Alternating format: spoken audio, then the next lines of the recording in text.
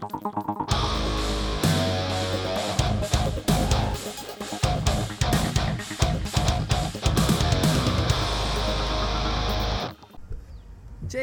Cheers. I'm Andy. I'm Kana. Welcome to Diplomacy Games. The podcast where we talk about all things diplomacy and diplomacy related. Yep. Have a drink or two.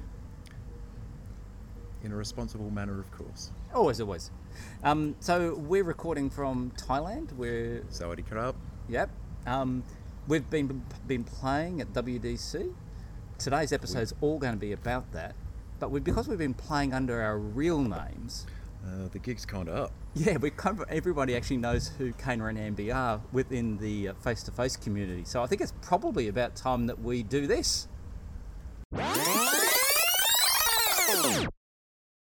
Cheers. Cheers. I'm Gavin. I'm Ken. Welcome to Diplomacy Games. The place where we talk about all things diplomacy and diplomacy-related topics. So after 120 episodes, this is the first time we're recording as ourselves. It sure is. So this is episode 121. Correct. And yes. It's about time we covered a WDC. About time. So after 7 years of Kana and Ambi, we're putting Kana and Ambi to bed, figuratively speaking. We may occasionally slip up because we because it's so natural. Such habitually difficult referring to Gavin as Ambi for all these years, but if I do slip up, forgive me. I'll be going with Gavin from now on as much as I can. And even just before we started recording, just talking to Ken normally, I kind of accidentally called him Kana. so it's that ingrained, folks. I do kind of expect that with our normal games online, we'll probably end up still keeping our usual personas because that's what everyone does online. But when it comes to the podcast, we'll just be Gavin and Ken now. I'm more than happy to do that. That's the cat is out. The proverbial cat is out of the bag, and well, probably in one of the best possible ways for it to occur. So, so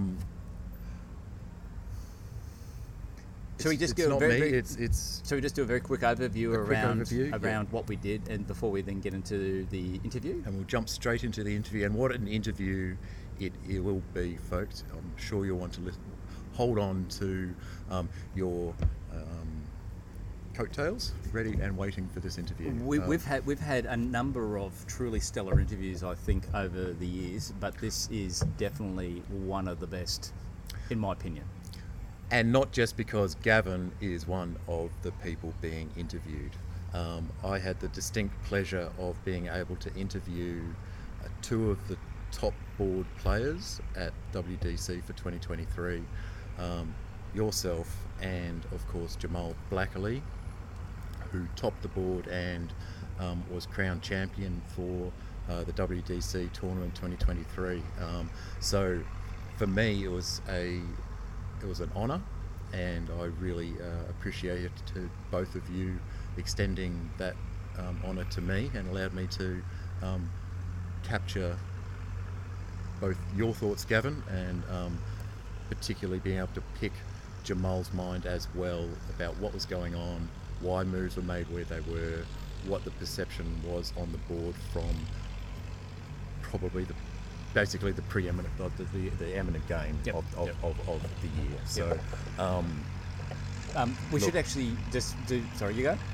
Did you want to talk a little about the overview of the tournament in general, but and then yes, we exactly. jump to the interview? But we probably should just do what we actually normally do, which is introduce also the venue that we're currently having a beer at tonight, and what we're drinking. So we're at the Sugarcane 1 guest house on the River Kwai in Kanchanaburi, Thailand. Those of you who know about World War II would understand that there's a significance to this region for some nationalities, more so than others. Having said that, the hospitality is absolutely stunning. The views are stunning. The weather is stunning.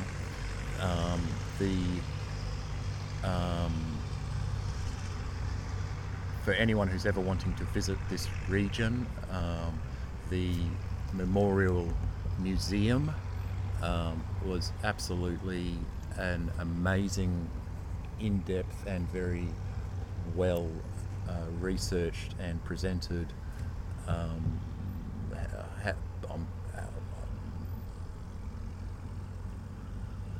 snippet of history there. Talking about it. And then we've also been to a special Buddha cave, Wat Pun,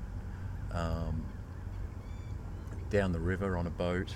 And today, it's been quite a long day actually. We've caught the actual rail trip line up to Nantak, and then so we went on the actual rail itself, and then went across to the Elawan waterfalls, which is just a spectacular series of cascading waterfalls, 7 in total, and you can swim at each of those. We should probably also mention that because of where we're recording, the River Kwai is obviously a fully functioning river that's being used by the local population. So occasionally you might hear, both in our conversation now and also in the interview with Jamal, and yourself, and myself, truly, yep. Then you may occasionally get some background noise of boats. We're doing our best to pause the recorder when that happens, because they can be quite noisy at times. Long tail speed boats, so you may notice a little bit of stop and start in the recording. And then we've caught a local bus transport back to Kanchanaburi. And here at Sugarcane, we're drinking the local beer of Thailand, I think, one of the local beers, which is Leo. Beer Leo, which is a lager. Which hits the spot nicely. And of course, when in Rome, do as the Romans do. And we've got ice in our beers. So sacrilegious, but there you go. There's also maybe the occasional bit of wind at the moment. I noticed tonight we're getting a little bit more wind coming through. So we've got the baffler on, so hopefully it's not too distracting. Yeah. Oh. You're the hairy, furry, mousy thing. Yeah, the dead mouse on the top of the recorder. Yep. Do you want to put down the phone there for a second? Yeah, sure. And see if it's picking up any of that and the chatter. I think it's relatively safe. Yeah, it's going up and down. Yeah, but it's not getting any of that breeze. I can't tell. Well, stop talking. Pretty low. Very little. Okay, now that we've set up the recorder so that it's protected from the slight breeze from the river as well, I think, Gavin, a brief overview of the tournament is in order at this stage. Yep. Would you like to take it away from there? Sure. So there were effectively 4 main rounds and then what's called a repechage round. So across the 4 rounds, every player could play up to 4 rounds. Most players did. But during the time, because we had it, all games, except for the repechage round, had 3 boards running. And due to the number of players, we did get to a situation where some players had to occasionally sit out. And the whole point of the repechage round was, if you get to round 4 and you've only played 3 games, you get this additional round just for those particular players. Get that opportunity to not disadvantage your potential tournament standings. Exactly. Yep. So, I originally thought it was just your top 3 games, was it? Or was it all of your games got counted with the points? All of the games counted towards points. Okay.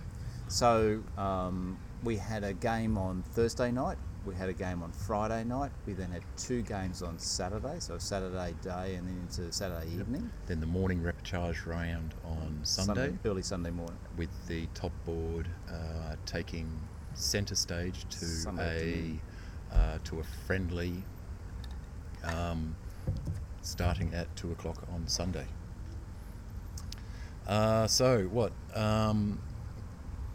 Basically, after all of that, the tournament standings led us with the top board of 7. You did very well, though, Ken. I mean, you came, I think, 11th or something, so you only just got pipped out of the top 10. I did also walk away with Best Russia. You did? I did, and I'm totally wrapped up. I've got a trophy and all, and part of my missions today was to actually get to the post office and put that into the post, so I'm not lugging it all the way around Thailand for the next week. Very, very good. So that's now scooting its way slowly to Australia? 3 weeks, the lady said, at the post office, so... Okay, Not bad. And so whilst you won that, I won the most... What was it? most fun player. Most fun Most fun to play with. Most fun to play with award. Most fun player to play. Yeah. Which Which is a good award to have. It's a good award to have. It didn't come with a trophy though. didn't come with a trophy, but maybe I'll just kind of find an old cricket trophy from somewhere and Have it change the engraved. plaque and bring it along at the next tournament, because I think that's what everybody does, don't they? I was actually surprised the number of players. Actually, I'll tell one thing for our listeners.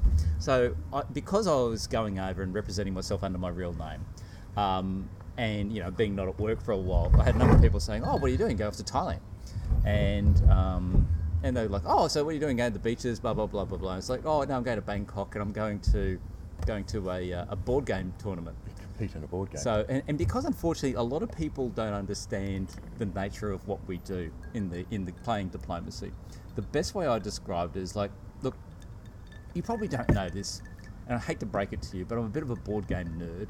So I'm going over to Thailand to hang out with other board game nerds playing this particular game. Nerd's a strong word. People who take this game passionately. Yes, but people that don't understand the game, I think, kind of consider not just diplomacy players, but board gamers are just different type of people. Well, there's a conversation to be had about board games becoming more accepted, and That's true, actually. That's very true. In the last decade or so, much more so than when I was growing up, for instance, and when, even in my early 20s, it was a strange. Less strange. It was a bit of a strange thing to get involved with. But in my time, the only people that played board games were like kids, and maybe if you're at university playing Dungeons and Dragons or something like that. That's about it. Which is where you were introduced into diplomacy in the first place. Exactly. Right. Now, I think... So, 4 rounds. 4 rounds. Yep. We ended up having a top board of 7. Which were... Peter McNamara. Go, you read them. Peter McNamara was France.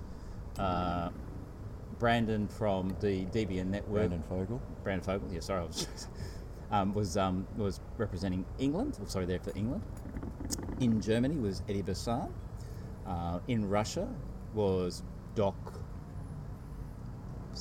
Anyone who's been on the face-to-face tournament will know exactly who we're talking about. Yes, everyone knows Doc. And apologies, Doc. I think you've kind of well and truly everybody knows you as Doc. I think your surname begins with B. Binder? Move on. Anyway, we can come back to that later. I was on the board as Turkey. Jamal was on the board as Austria, and Chris Brandt was on the board as Italy. Jamal Blakkarly. Yeah. Yep. I said Jamal. Oh, sorry. And did you mention Peter McNamara? Yes, as at the France? start. Yes. Okay, great. All right, which is and obviously, Gavin is Turkey. So, look, probably the other key part around the actual tournament structure itself was how placements of countries were chosen in the top board, and it's done by the Paris method. Did we say Eddie Bersan is Germany? Yes, we did. We did. Okay, so it essentially takes the top 7 players placed during the 4 games over the course of the tournament, and it so the 7th placed player puts their name down on a list, just down on the board. Yep. And then the 6th which place, was Eddie, which is Eddie Bersan. Yep. Then the 6th sixth placed person then places their name on the list, and they choose whether they want to choose their country before or after that place named. Yep. And then it goes to the 5th placed player, who was Jamal. I was 6th, so I put on. Yep. And I wanted to be choosing before Eddie. Yep. And then Jamal was 5th placed, and he placed above you. Then it was... Basically, it went in the order of ranking, standing. Yep. And it...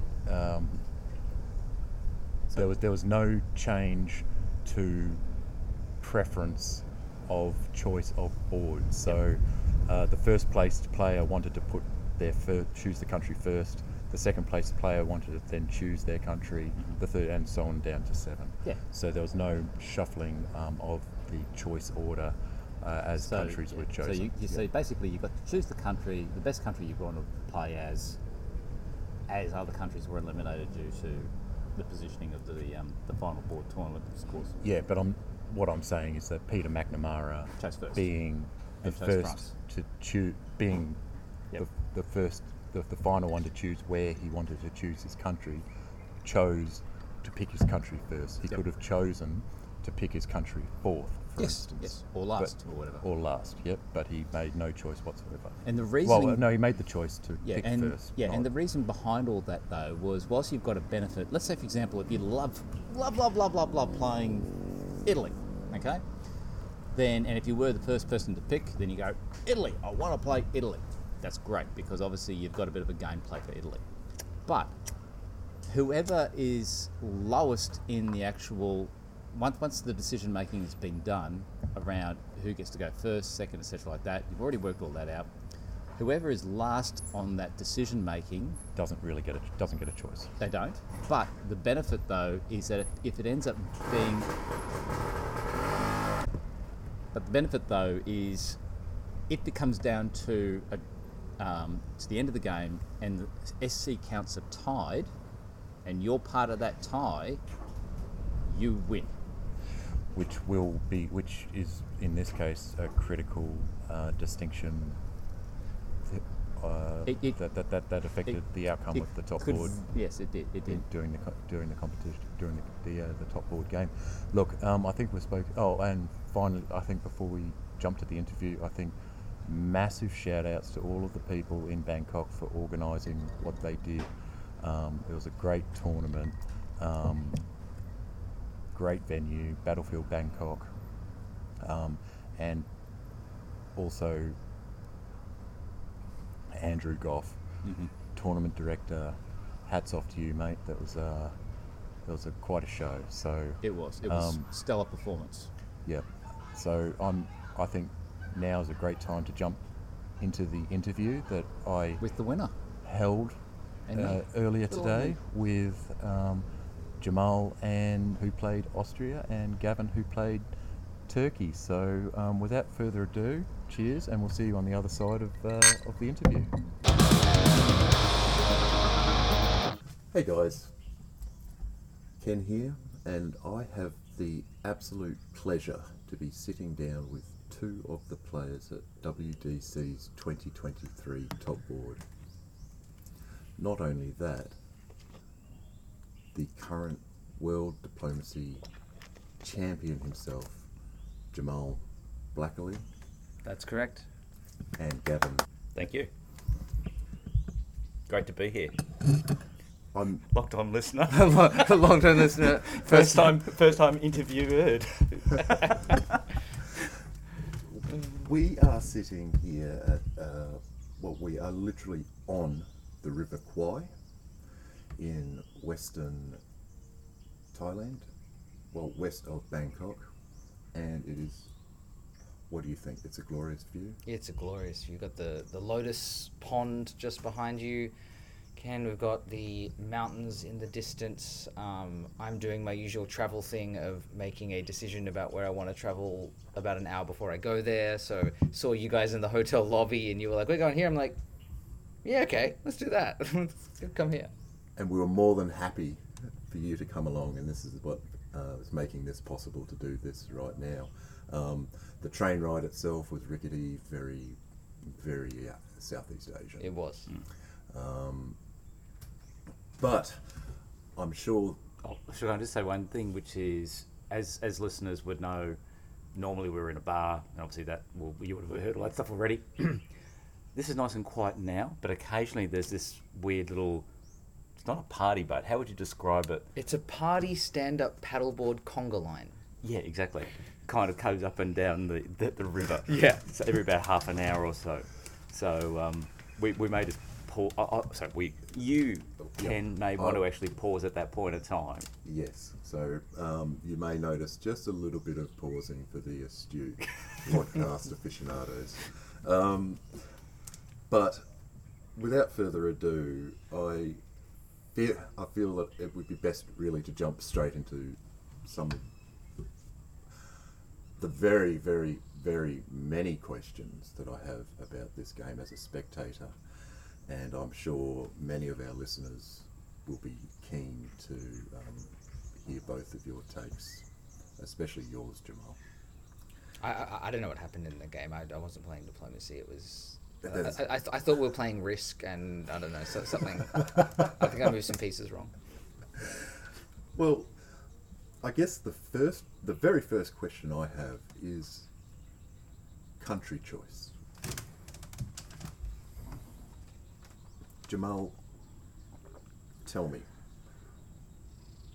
and so our listeners can situate if they haven't yet seen the board, what country did you choose? I chose Austria. Why did you choose Austria? No fucking idea. It's a very weird decision. No, all right. So for those of you who don't know, we were picking countries via the Paris method, which is where the order of the tournament seeds your choice order. So Peter McNamara, who came first in the tournament, got to place the final decision about where in the order he would choose. So I think it was Eddie Bassan, who came seventh, put his name in there, and then it was Gavin, then it was me, and we could go above or below or in the middle, and then Peter gets to do it last. It ended up staying in the same order of the tournament, so Peter picked first, Eddie picked last. So I picked about fifth, and by the time the countries had kind of come around, Peter had chosen France, big statement piece. Brandon had chosen England. By the way, were you surprised that he picked France? No. Peter, he wanted to pick first. He wanted to pick the best country. I think he just went, I'm just going to go for it from the start. And I think that's, as we'll see the play that unfolded, that's probably why that happened. But yeah. Doc picked Russia. Chris Brand typically picked Italy. And so it comes to me, and I've got Germany, Austria, and Turkey. Now, my instinct is to pick Turkey. I know that there's the meta of never pick Turkey on a top board. I understand that. My kind of initial reaction is to pick Turkey, but I probably spend more time thinking about this decision than I think about any other of the moves in the game. Because I'm not only trying to balance out who's already picked and who do I maybe want to be next to and who do I maybe want to potentially work with, and where can I sit and who can I work with, and which pairings do I think are going to ally in their kind of positions. But I'm also thinking about who's picking after me and where am I putting the other players on the board. So my pick is going to effectively mean that Gavin's got two choices and then Eddie's just going to get put somewhere. And I think what it comes down to for me is a little bit of a choice about probably a little bit more about where do I want to place the players behind me versus where do I want to, how do I react to the players in front of me. I have a bit more control over where the players behind me go than in front of me. So I kind of make my Austria pick on the hope that Gavin takes Turkey because I had, throughout the tournament, Gavin and I had worked together a few times. I felt like we had a relationship that we could work with. I hadn't worked with Eddie all that much. I'm sure I could work with him, but it wasn't as easy. So I was kind of hoping Gavin would pick Turkey. And again, if you didn't, I felt like there was enough. Yeah, I still had Chris, still had Doc, I still had Eddie, who I think I could have built a relationship with. And yeah, as Austria, then maybe my German borders. If we can get along, maybe my German borders safe a little bit. And yeah, I don't know. There's layers to it. And look, maybe you pick Turkey, and maybe you come at me out of the gate with Chris, because I know you work with Chris well. So there's a little bit of a risk there. Sure. But yeah. Yeah. So, Gavin, you followed Jamal. Mm-hmm. You now have a choice between Turkey and the Black Sea. Jamal, I think... Turkey and Germany. Germany. Turkey and the Black Sea. Oh, sorry, we're drinking coffee, so it's no excuse. It's before 9 a.m. There's an excuse. There is no excuse. You have a choice between Turkey and Germany. And as the player who was voted the most fun to work with in the tournament, what were you thinking? How did you make your decision between Turkey and Germany? Well, first off, I'd actually acknowledge I was really chuffed at winning that particular award, and I was even more chuffed with the prize, which was the printer that was used for the actual tournament. Goffey was very generous to offer to use the printer to actually print out a plaque that he would then sticky tape onto it. The downside was because I kind of travelled with carry-on luggage from Australia to Thailand, that I would then need to. Oh, wait, look at this big fucking in this. What is that lizard thing? Snake. That's nice. No, Is it? it's a It's an iguana. One of or- the lizard or something. monitor. Anyway, so it's probably a little bit too big for me to put into my 7 kilo carry-on, which would leave me about 1 kilo for clothing. I've also had to book checked luggage going back. I'm very upset about that. Yeah, but I probably would actually go and do what you did for your For your trophy, Jamal. your Yeah. many And trophies. yeah. Steve Litton's the champion. Has taken some trophies back for me. Be good. Well, that's British champion. Yes, so sorry, I digress. Why did you choose the way you did? Yeah, so look, unlike Jamal saying it was probably the hardest one to work through, this was by far the easiest one for me to work through. And it wasn't necessarily what Jamal had said, where we had games which had gone well, and the fact that at the same time I've saw his playing style there. I've obviously experienced your playing style in various tournaments in Melbourne. The playing style's similar to mine, so that kind of works well. And you will know this very well, Jamal. We have played games where I've stabbed the shit out of you. We have. How'd that go for you? Not too good. But There was a rivalry there at one of those PoppyCons, wasn't there? Yeah, it was the first PoppyCon. Yeah. Yeah.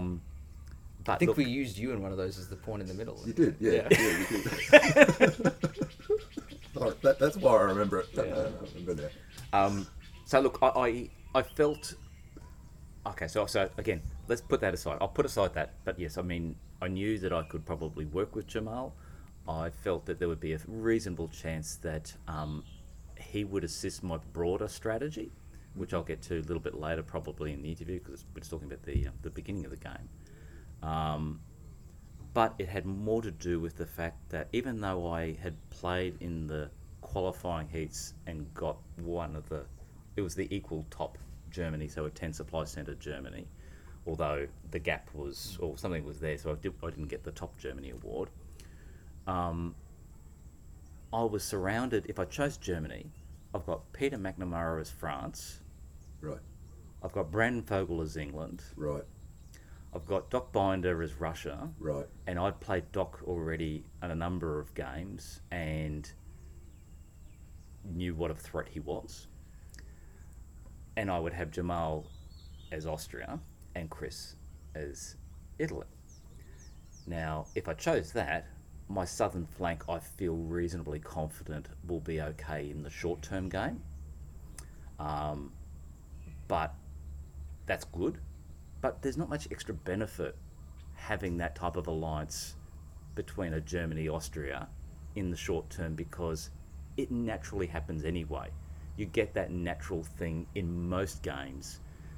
Yes, you'll get some crazy shit occasionally where Venice will pop into Tyrolia or whatever like that. Yeah, But more often than not, there's a the attacks- natural alliance that kind of happens, at least in the short term. The attack's a 1905 attack, not a 1902 attack. Exactly.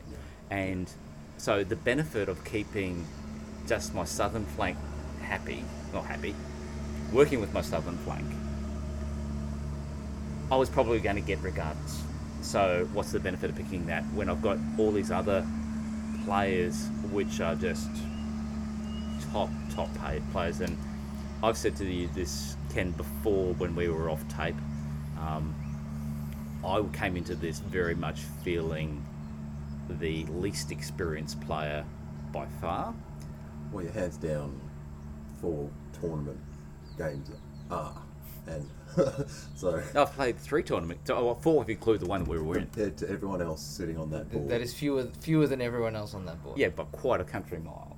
So I did feel that there were many threats around me, and at the end of the day, if I picked Turkey, I knew Turkey was, and Turkey is not my normal favourite country by any means at all. It's way down the list, like most people. But I felt if I chose Turkey, the only challenge I've got then is, at least for a while, based on my planned strategy, would be just to worry about Russia. Sure. So I thought, nah, safe bet, Turkey. And you've also got that natural position, because you don't have to worry about, your south and your east, which is good from a defensive point of view, but then does limit your expansion. Well, let's get into the very early game. So, probably, this is a Jamal question, 100%. How are you feeling when France, being played by Peter, was being attacked by Brandon, Eddie, and Chris, England, Germany, and Italy, straight off the bat? How are you feeling at this stage in the game, in the very early stages? So I think, as you said, it's a risk to pick Austria, right? Austria can get collapsed very quickly, and that's what I don't want to happen, right? My early game is all about going, how do I just get through the first couple of years and establish a position? And probably it's Chris more than the others. I think when England and Germany attack France, I'm like, yep, okay, this is good. I like this. And when Chris goes to Piedmont, I breathe a sigh of relief and go, I have a game, right? I'm going, I have a game. And I don't even think it's the move. Chris tells me pretty early on that he's going to go to Piedmont, right? And then we organize, because that influences whether we're bouncing in Trieste or what I can do with Vienna, and there's a few things that depend on that move. So I get the information fairly quickly that that's probably happening. Right.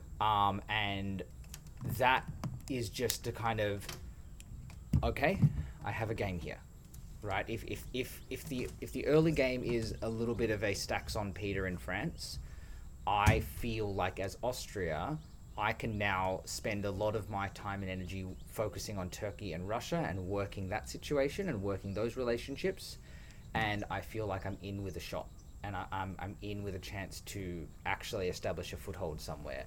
And so that's great. I'm feeling good about that, and I'm feeling good about my decision to pick Austria, because that if France doesn't get attacked early on, that goes belly up pretty quickly. Not all the time, but there's a potential for that to go belly up pretty quickly. Yeah, that definitely has the potential there. Okay, so let's jump forward a couple of years, because that dynamic of Italy having moved west obviously reduces the amount of people you need to negotiate with, well, tactically anyway. Don't get me wrong. Yes. Strategically, I still very much need to work with the Italian to make sure that alliance is good. But yes, tactically, I don't have to think about that later. Absolutely. So let's jump forward to the end of 1903. So I want to ask Gavin a question here. It's you and Jamal have worked together to put a Turkish army into Sevastopol, right? But Russia, playing by Doc, has blown up Jamal's Austrian army in Ukraine. Yeah. So what sort of, my question's this, what sort of negotiations are you kind of planning to have in 1904 after your 1903 build set? What was clear to me at the time, which, to be honest, broader picture I was very comfortable and happy with, was it was clear that Peter was getting hammered. I felt he was actually going to collapse a lot quicker than he did. I think Jamal felt that as well. And we could see a situation that once Peter's gone, you've got a very strong dynamic in building that anti-Peter alliance that's occurred between Brandon and Eddie. And Chris.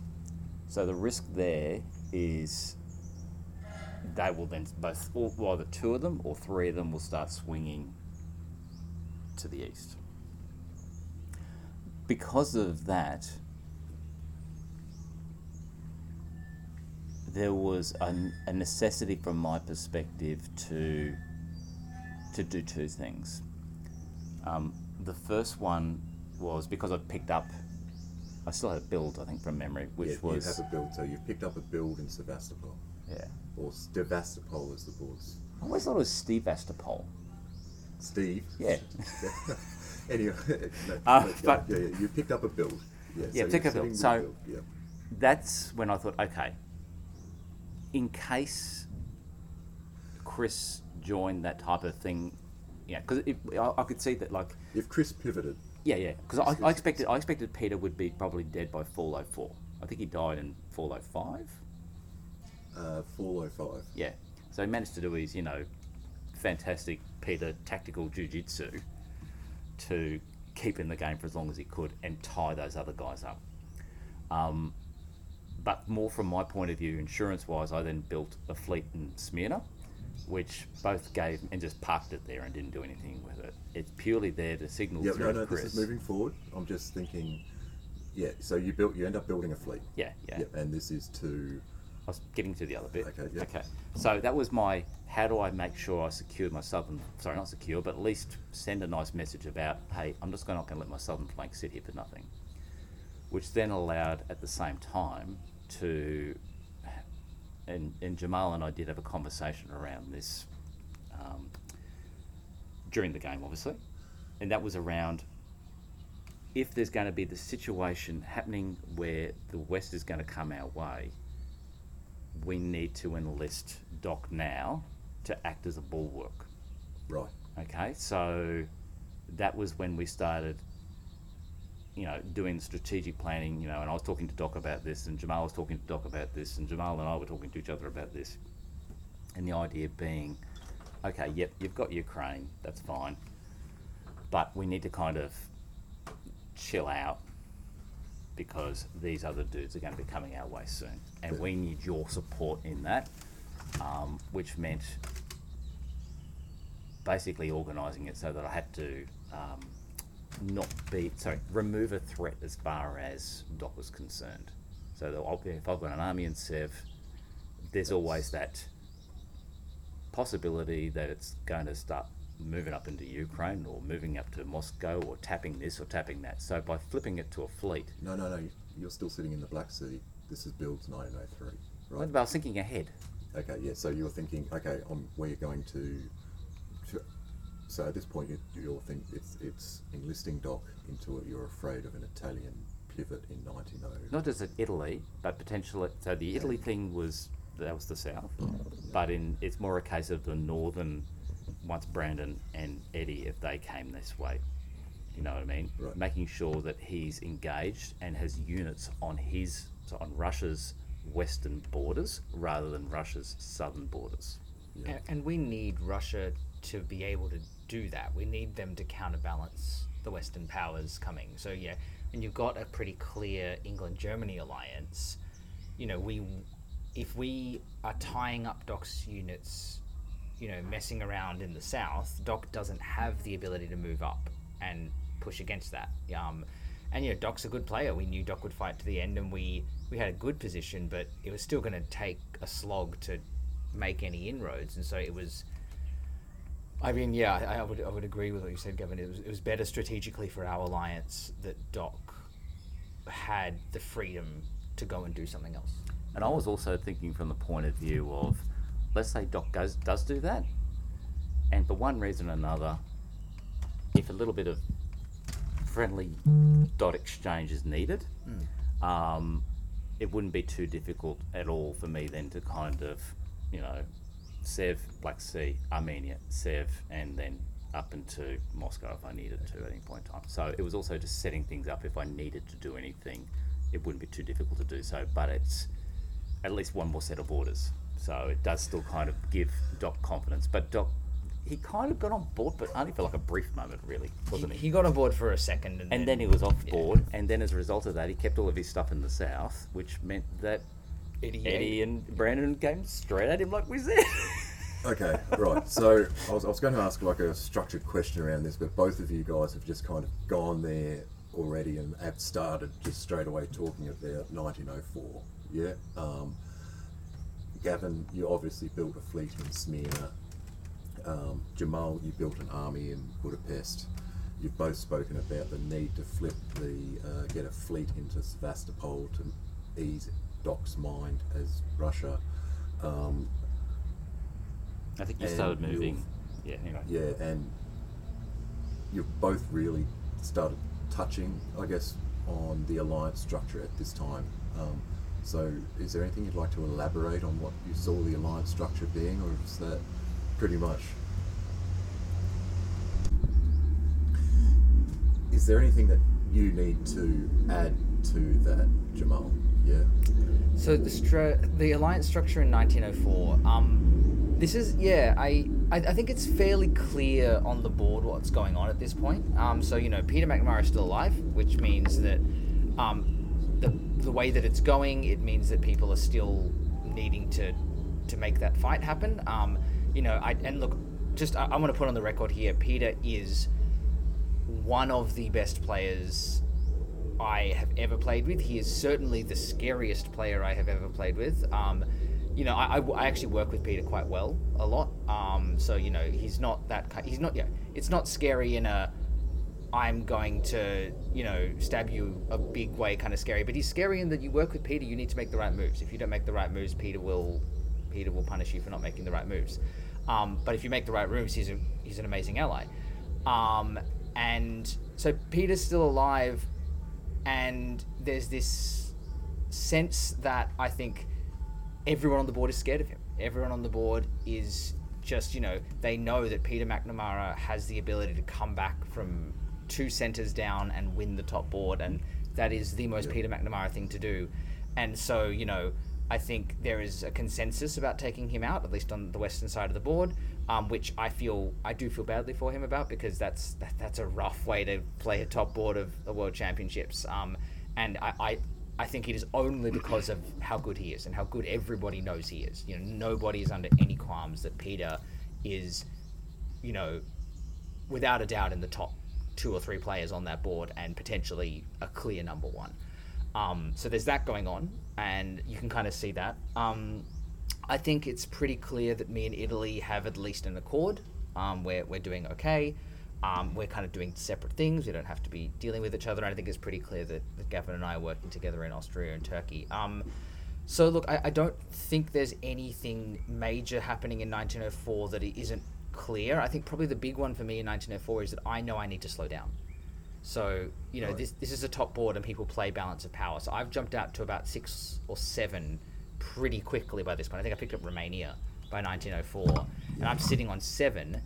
And, in a hypothetical world, if I suddenly go, cool, I'm in Romania, great, I'm now going to go Serbia to Bulgaria, I'm now going to start to eat Gavin centers, then if I get let's say I'm successful in that and I get the jump on Gavin, then that's 8, 9, 10 very quickly, and suddenly the rest of the board's going, what's happening here? Yeah. So I know that kind of in this scenario, in a top board of a World DipCon, I need to be in the mix, but you can't jump out to a lead that big that quickly, and I think, so I'm pretty happy to just let the game move around me at that point. I'm pretty happy for us to take a slow fight in Russia.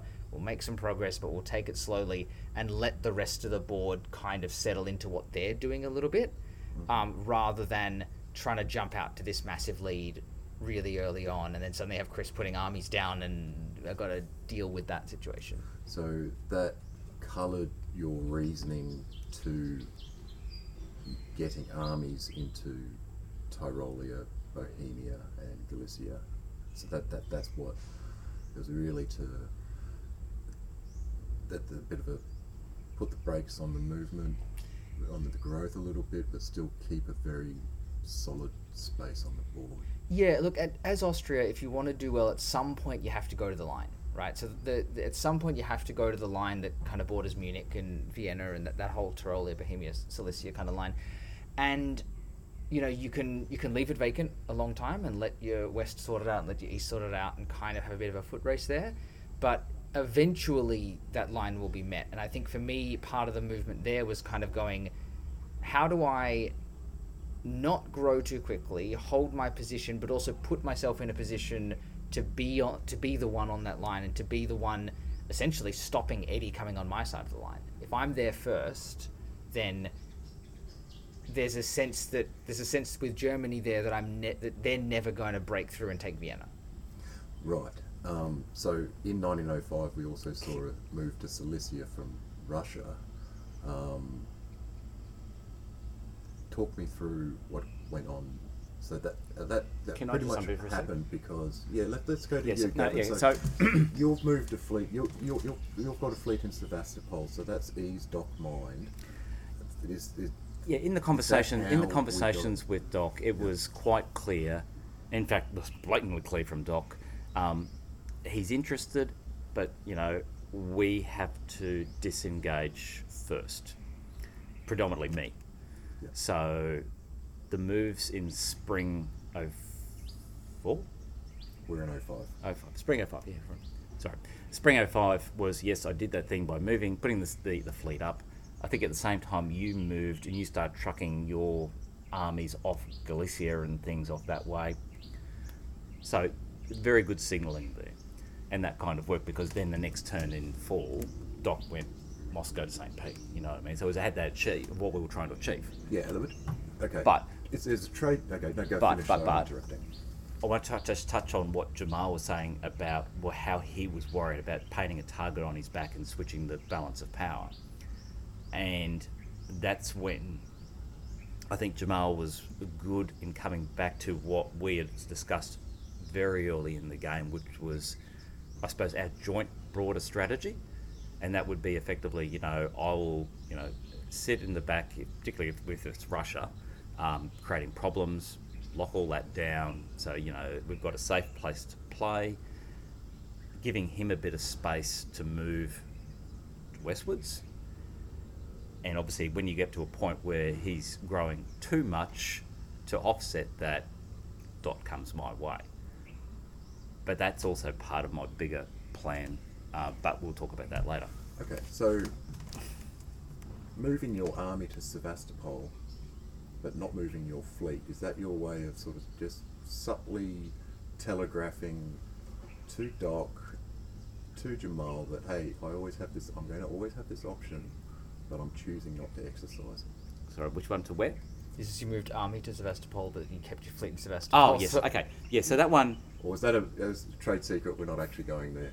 No. I think that was a legit misorder, wasn't That was a legit misorder, and there's...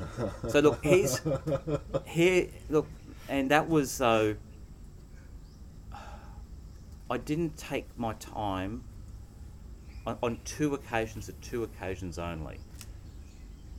I'd written down draft orders, and due to some last minute tactical conversations, they needed to change.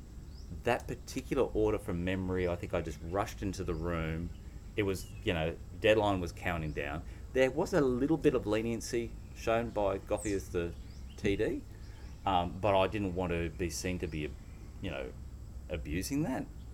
And I quickly just wrote down the orders, and I didn't double check them. And what I ended up having was I had you have your units, and I had Army Sev, what was it? Fleet Sev, and I must have just crossed something out, but didn't then write what it was meant to do. So I think you ordered Black Sea to Sevastopol, even though there was nothing in the Black Sea and the fleet was already in Sevastopol. That's right. Yeah, that's right. what it was. Yeah. So, and that was what I wrote down very quickly. So, basically, long story short, that one was legit fuck up. I did make the occasional intentional fuck up during the games, but that was to try to lull some people into some false senses of security. Didn't do it very often because then occasionally I would make a real fuck up. And you don't want to kind of look like you're then totally incompetent. Because then Jamal was going, oh, yeah, this guy's no fucking good at all. Stab. So you've got to play the fine line. We're halfway through the game. It's fall 1905. Peter's gotten all this way and he finally bows out. What are you thinking at this stage, Jamal? I'm thinking, where are they going next? So I mean, there's a big question for me in what fight is going to happen in the West, or if a fight is going to happen in the West. There's a lot of options here, right? Chris is deep into France. Brandon has done an excellent job of just, coordinating this alliance to take out Peter. Eddie has already started just shuffling a little bit back to Russia. So, I mean, the EG might break. I think Brandon was in a better position to stab Eddie if he wanted to then than Eddie was to stab Brandon, so that was an option. Chris can keep walking around the corner and start to form the line with England. Then but also they could very easily all three decide to work together. They're all three excellent players. They're excellent diplomats. I think. I'm also thinking there's a shot here that all three of them decide we've had our fill, we've got better growth elsewhere. I think is in 1905 the term when I go from Tyrolia to Venice and do that one? That's 1906. It's 1906, yeah. okay. So you gave yourself that ability to make a decision between Germany and Italy. Really? Yes. Well, when sort of... Was that predestined, like in the sense that you would set yourself up specifically waiting for the bow out from the elimination of Peter? It wasn't. I don't think I was planning it that far ahead. I genuinely was very happy to work with Chris. I didn't particularly want to march that way, but it's always good to have the option, right? And I think when I'm choosing how I attack Germany, then I've got the option to try and go into Silesia and Bohemia. I've got the option to go into Tyrolia and Bohemia. Like, there's a number of different ways I can attack Germany, and so there's a little bit of the me attacking Germany in the way that I did just kept the option live. It kept it possible. There's a little bit of a double bluff guessing game here, right? Because if I say go into Bohemia and Silesia instead of Tyrolia and Bohemia, Chris feels way more comfortable, absolutely, right? But again, I'm also kind of a little bit thinking if Chris is too comfortable, he might see the easier dots as Trieste, Vienna, rather than as Paris, Brest, which is what I want him to see the easier dots as. Yeah. So kind of shifting it that way and going into Tyrolia, even that move is not inherently a move where I'm pre-planning to march into Venice, but I'm wanting to just have a little bit of pressure on that side of Chris, so that when Chris is sitting there and thinking, where do I go with my armies and fleets in France now, he's looking going, it's going to be tough to try and take something off Austria. Oh, look, Paris and Brest are an easier option. Maybe that's the way to go. Right. Did it also keep Russia on side? I mean, I think any attack on Germany kept Russia on side at that point. Okay. I think that there was also a turn, there was a misorder where Russia moved to Silesia, 1906 actually. Russia moved to Silesia, and I didn't support from Galicia, which I should have, and that was my legitimate misorder there. But yeah, I think there was a, I think any move on Germany at that point was in keeping with what we had agreed with Docs. That was okay. So you went ahead and went with your gut, or looked at the board and decided, okay, I'm going to go with Chris, and I'm going to stab Chris, or take dots from Chris. In 1906. It's by the end of 1906, it's pretty successful. I think 1906 it was one. I was in Venice, and then, but after that, it's a pretty clear march down. Correct me, Gavin. You're looking at the orders. Is it? Oh, which one? Builds, What am I looking at? are we 1906. Builds in 1906. Is that the year that Rome was left vacant to allow Chris to build? Oh, it was, yes. Okay, so the move on Chris was 1905. So started on 905. Okay. Yeah, and then 1906 we kind of get in and we convoy the army across, and then in 1906, Gavin walks from Naples to Apulia, and I walk from Rome to Naples, and we leave Rome vacant. Yes. Yep. And before I'm going to ask a direct question about leaving Rome vacant. But so the chronology is correct. You began moving on Italy before France had been eliminated. Yeah, it would have been 1904. I would have done that. Yeah. Yeah. Yeah, but again, the reasoning was the same. The reasoning was, exact same reason. which centres do I want to get Italy to take? I've made this kind of agreement with Doc to move against Germany. How do I move against Germany in such a way that keeps the pressure and the right spots on the board? So, yeah. There was a lot of speculation amongst us spectators leaving Rome open. We didn't understand it. Could either of you or both of you elaborate? I can kick off and maybe Gavin can tell everyone if and when I lie about things. You don't lie very often. I lie a total of maybe 1% of the time. That was deliberate. We walked out of Rome deliberately. I think because I think there had been some commentary. Yeah. Of that, did they realise they did that, or what happened there? No. We knew that Chris held Rome. We made a trade where I took Naples and you took Greece. That was a swap. We put you into Apulia. I walked into Naples as a part of that trade, and we left Chris Rome deliberately. Why? Why? I generally, the way that I play is a very alliance type of play, right? You obviously have to turn on people at certain points. I don't like to do it, but you have to when the strategy and the tactics force it, right? In that situation, there was a clear that was my growth to go and turn on Italy. I really liked working with Chris, and I didn't want to inherently see him eliminated. I wasn't trying to just gobble up every dot that I could there, and Chris's units were in really good positions. So as soon as I moved on him, I took him aside the next turn, and we had a conversation, and the pitch to Chris was, your pieces are exactly where I need them to be, where me and Gavin need them to be. How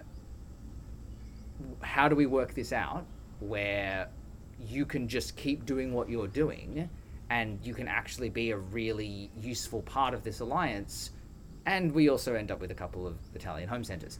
And so, we... Nothing wrong with that. Nothing wrong with that, right?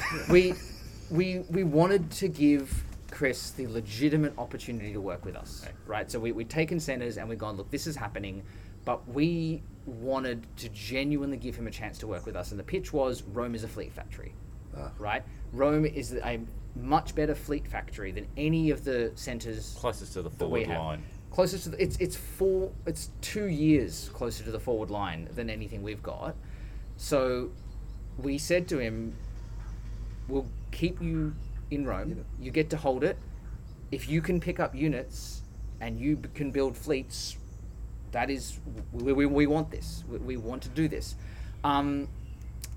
Probably the moves that we didn't do that probably made Chris decide not to do that was that I think he wanted us to walk our armies out of the Italian mainland. To the north.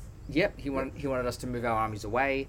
That felt like a little too much for me to agree to. I think we still wanted to have the option that essentially the minute he doesn't keep to our alliance and does what he does and builds an army in Rome instead of a fleet in Rome, then okay, bang, we're straight back in and all right. So the hypothetical is Gavin moves his army from Rome to Tuscany, not Rome to Apulia. Yeah, but I don't like that because Tuscany is next to Venice, and that brings Gavin around me rather than back on his side. Oh, yeah, absolutely. Yep. Okay.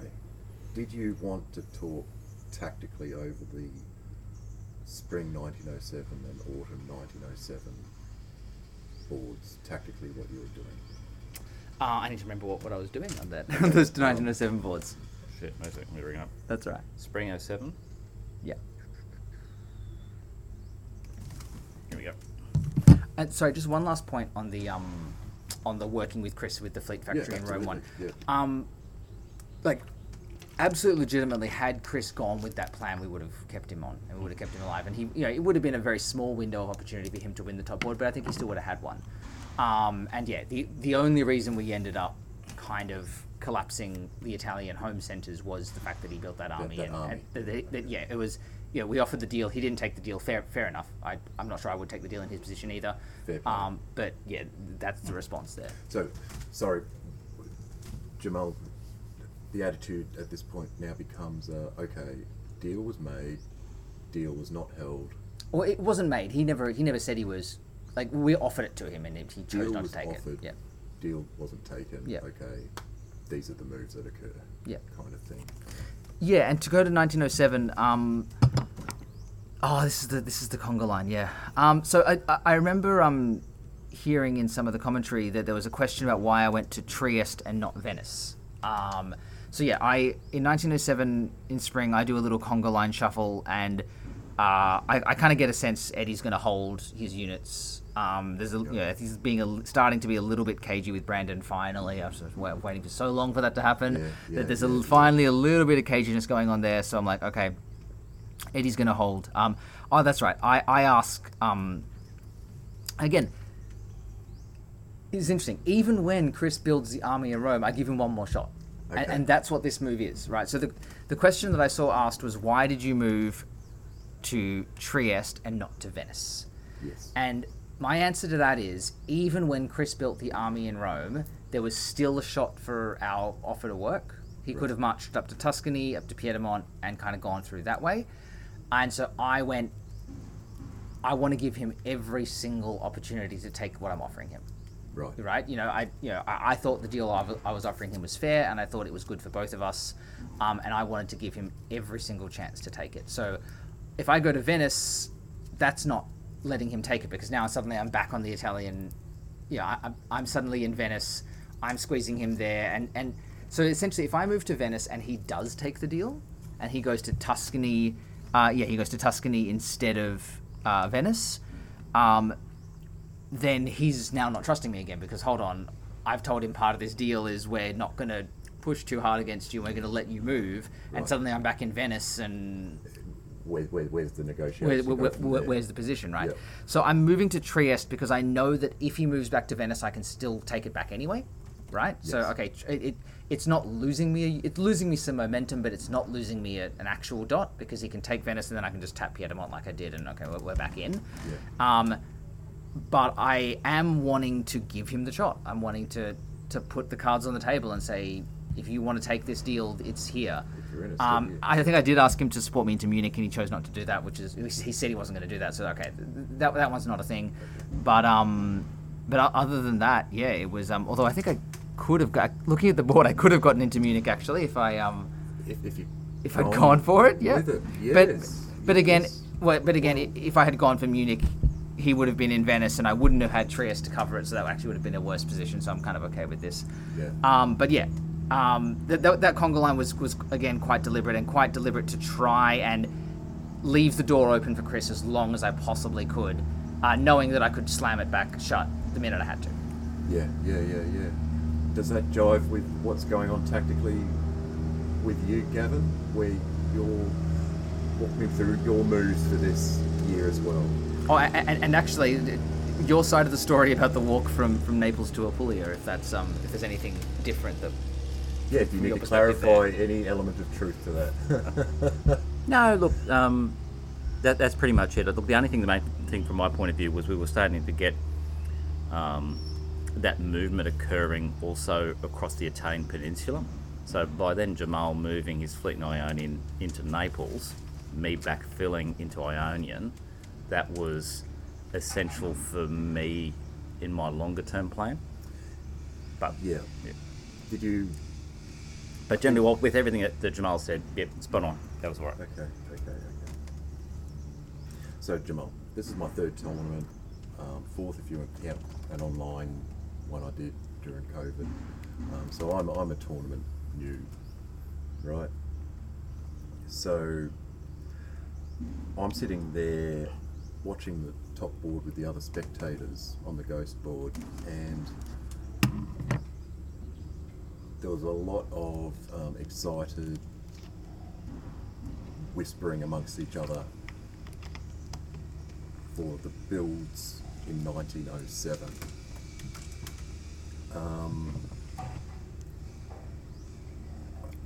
Could you please explain to me what you saw on the board? So, yeah, could you just explain to me what you saw happen during this build phase? I mean, could you explain to me what's exciting about this build phase? I see. This is the thing. I didn't see it myself. But there was something that. Yeah, I mean, 1907. I'm not sure that I see the excitement about Winter 1907 either. I mean, I'm building an army in Vienna. I guess maybe there's an excitement about where Chris is going to take his dot off. There's a question here of, I think if Chris takes off Marseille, if Chris takes off anything other than Marseille, Chris is probably going, all right, I'm in on the plan to take out Brandon and to start to push west. Maybe that's a question mark there, but yeah, to me this is a pretty standard build year. Building in Vienna, I'm not, if I build in Budapest, maybe that's a question of am I going to turn on Gavin, and maybe that's it. Maybe the question is this my time to turn on Gavin? Because if I build in Budapest and not Vienna, this is a whole different scenario. If I do that, I mean, yes, I'm potentially risking Chris walking into Vienna, but then suddenly Romania is in Bulgaria and Budapest is in Serbia or Romania, and suddenly the stab on Gavin is on if I'm building in Budapest.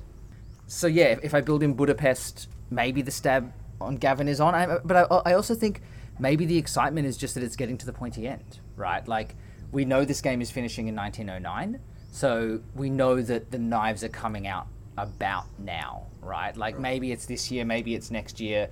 But I think maybe there's a tension building because this game is pretty evenly poised, right? I'm on 8, 3 others are on. Well, England's on 7, Germany's on 7, Gavin's on 6 with a real red hot crack at 9 and 10 in a very short space of time if he decides to stab me.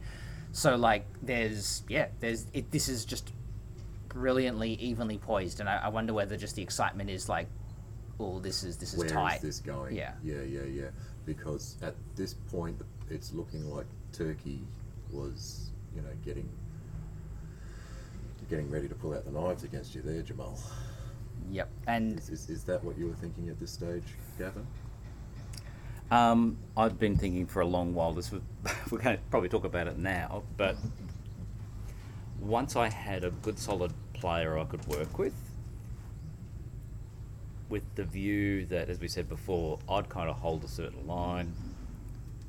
That player would then kind of take the fight further afield, draw in their units, and where I'd kind of parked certain things, and when you get to the Spring 08 moves, which we'll probably just do now, from my perspective, that's when I moved Armenia to Sev to Black Sea, Con to Bulgaria.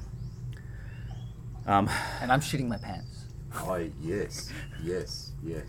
So the idea, and Jamal did a awesome job of second guessing an aspect of that by moving Trieste into Serbia.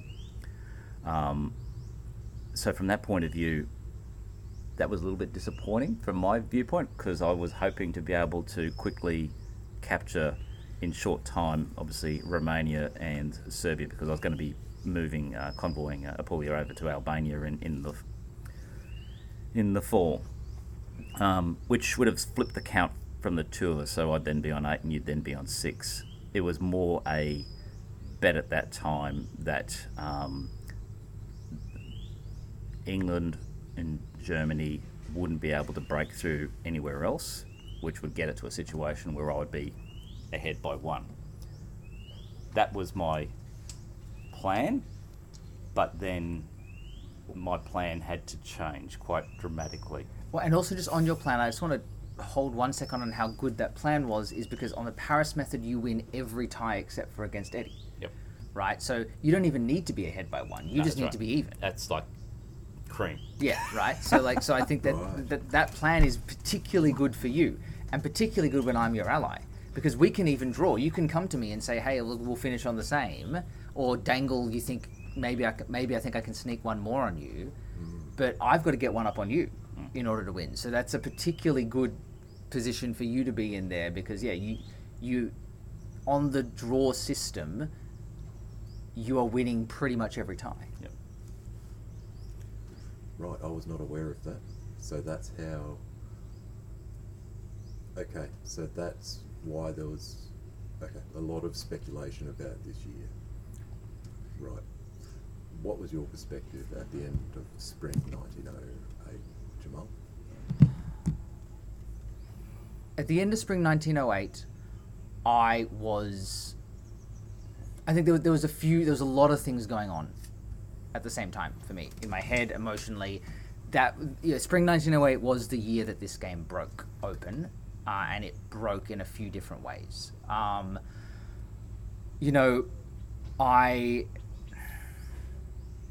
I love playing diplomacy in a certain way. I think I've got a particular approach that I take to diplomacy, and I have the most fun when everyone takes a kind of similar approach. I think I saw unfolding on the board, I guess, a different set of decisions and a different way of trying to finish the game. So there was part of me that was disappointed, and there was part of me that, and to be abundantly clear, Please. I will be direct rather than kind of be obtuse about this. I saw in spring 1908, and this was partially on the board, and this was partially in the room, and it's partially things that were said, and things that were declared kind of quite openly, and obviously. I saw Eddie Bassan make his best attempt at throwing all of his dots to Brandon Fogel. And that was disappointing for me to see. I have zero negative feelings or qualms towards Brandon about that. Right. If I'm in Brandon's situations, I do exactly what he did. I take that deal every day of the week. I potentially push for that deal at some days of the week. I totally get that. I do not think Brandon has any fault whatsoever in what went down then. I have the deepest respect for Brandon. I think I said to Brandon at the start of the game, if it's not me, I want it to be you. And I think that's true. I absolutely... Sorry, Gavin. Yeah. I think that's true. I think that... Well, he deserved to win more than me. Yeah. You look at his career. Yeah, so from a big kind of meta perspective, Brandon was actually my pick if it wasn't going to be me. Right. And so, when Eddie makes that choice, and that's a choice. This is diplomacy. We all make choices. And, I'm sure there are lots of reasons why he made that choice. I don't want to speculate on, whether or not that was the correct or not correct choice. It's not the choice that I would have made. But, you have to respect people's abilities to make whatever choices they want in this game. Yes. I was slightly disappointed at that choice because it was very clear to me that the game was going to go down and finish in a way that was very different to how I would like to have it finish. Right. But you know what? I also went, okay, yeah, this is what's happening. And I very quickly had to pivot to, if this is what's happening, how do I respond to this? Right? How do I respond to this? It was clear to me that there was a different game was on now. This was no longer the same game of diplomacy that was up until this point. I honestly think that if you look at the winter 1907, that to me is a fair representation of the whole tournament up to that point. And Eddie had proposed a draw vote at one stage. He did. He proposed a draw, I think, the year earlier when we were all on 7, and he would have won by Paris method countback, and I think that was voted down. Right. Yeah. Gavin, how did Jamal communicate this to you? See, I was in a funny situation because I was in the zone of, I'm gearing up for the stab. And once it was obvious by looking at what Eddie had done on the board, that just changed my whole thinking, because there goes my opportunity now to win that I've been working on. I'd spent all game having a great alliance partner, I'm an alliance player like Jamal. At no point of time am I going to say, yeah, okay, I'm allied with him, and he's in the lead, so he's automatically going to win. It came down to playing the game. So you always want to win the game, and that's what it came there to do. But once that opportunity went and those dots were being thrown, I felt at that point, I'm not going to win this. And the only way that I can look at a broader view around the hobby, what the hobby means to me, and I think to many other people, it was essential that, there's the old saying, 2 wrongs don't make a right, okay? So someone throwing dots doesn't mean that I should automatically throw dots. But I felt on balance that wasn't the way for Brandon to win the championship. I would be absolutely over the moon and ecstatic for Brandon if he won fair and square, and I think he was very much on track to achieving that. And he will. Brandon. He will. Brandon. He I'm, will. I'm calling it now. Brandon Fogel will win a world championship within the next 5 years. Yeah. Right. So, yeah, and at that point in time, it's like, well, I don't want.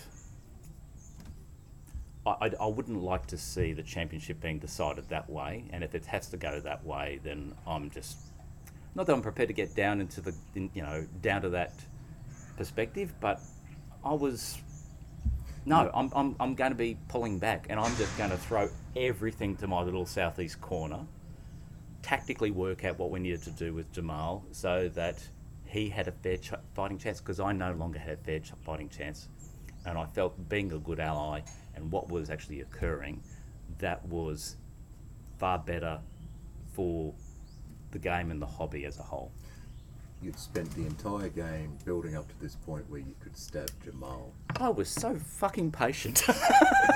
And look, honestly, I think you had it. I actually, and this is a tough position, right? Because again, like I think I do the exact same thing that Brandon does in this exact same situation if I'm him. But I actually think Eddie actually cost. I think Eddie's decision actually hurt Brandon's chances. I don't want to say it cost him it because I think there was still play, but I actually think if Eddie doesn't start throwing dots, then what happens is Brandon stabs Eddie kind of a little more cleanly, as in like it's a stab rather than a thrown stab. Yeah. Fair and square stab. And you're probably stabbing me in the exact same turn, Exactly. and then it is a race between you and Brandon. Mm-hmm. Right. And no offense to you, Gavin, I think Brandon wins that race. I think that's probably likely as well. And again, that would be a great game, and it'd be a great outcome. Well, for the game. no, Brandon wins that race unless I throw to you, which is Yes. not happening. No, I couldn't So, see yes. that happening. So no point would you have considered. No, you doing get the that. shits. Yeah. Well, no, I don't get the shits. I say fair play, and I try my best to hold on to whatever I can hold on to. Right. But yeah. Yeah. But yeah, I think the decision that Eddie made was actually negative for Brandon's chances at winning. But yeah, I do think Brandon was in the best position going into that year, potentially. Right. Do you think, Jamal, that Eddie could have thrown you? If he wanted, he decided to throw. Do you think he would have been more successful in doing that in 09? Maybe it's a toss-up because I think so. Strategically, yes. Strategically, he actually needed to wait for Gavin's stab to happen to me, right? I think he needs to just bait Gavin into doing the stab on me first, and then it doesn't matter. I think the reason for doing it then is that you get some extra units, or you get some extra dots. You start throwing a year later, and you're a year behind positionally where you need on to pick up Berlin, and I think we'll get to this, but I was all over the place at the end of the game. I can't exactly remember what the actual tactics are, but you're a year behind where you need to be in order to make this clean, to make this as big as possible, right? If the aim is to give Brandon as many dots as you can, you doing it when you do is the way to do that. The difference is if he waits, then Gavin stabs me, and it's strategically better. You don't need as many dots once Gavin stabbed me. Right. Right. So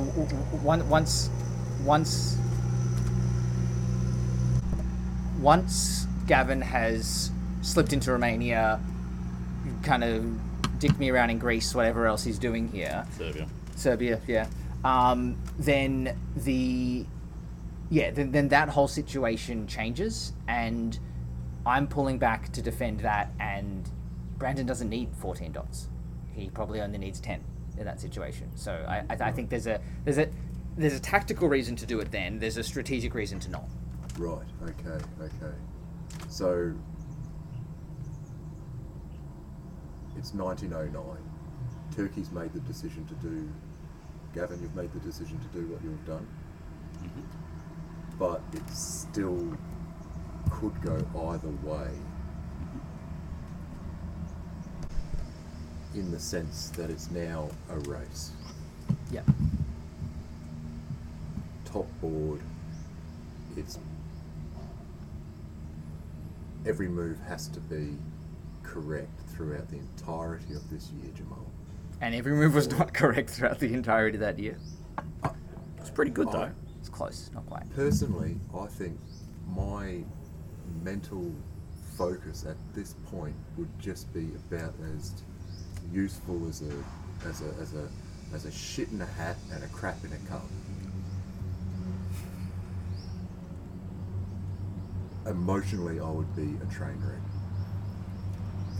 You looked calm and talk me through it. You're the champion. Last game year. So, yeah, 1909. I think the first thing the best way I can paint this picture is by making it abundantly clear I didn't have the count. So there's a term in card counting where you have the count. You know what the deck is. You know what the count is up to, right. And you have a sense. You're making your decisions based on the information you know, and you know what decisions have to be made. Right. I did not have the count. I didn't know how many centers I was on. I didn't know how many centers Brandon was on. I knew we were on 9 from the previous year, yes. But I didn't know exactly how many I was picking up. I didn't know exactly how many Brandon was picking up. Right. I didn't know how many I needed. All I knew is I needed to get as many as possible, but I didn't have in my head the count of what I had to do to make it. Okay. So I'm sitting there not knowing. And I honestly do not know until the final center count is done. I don't know the final count until Goffey reads out and Austria is on 14.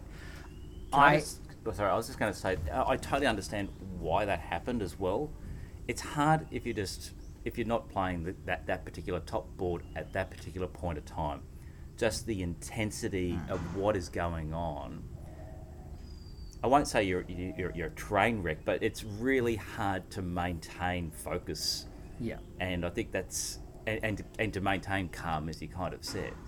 It's hard to be able to do that in that circumstance. So I think whilst you kind of beat yourself up about that, you were still far more.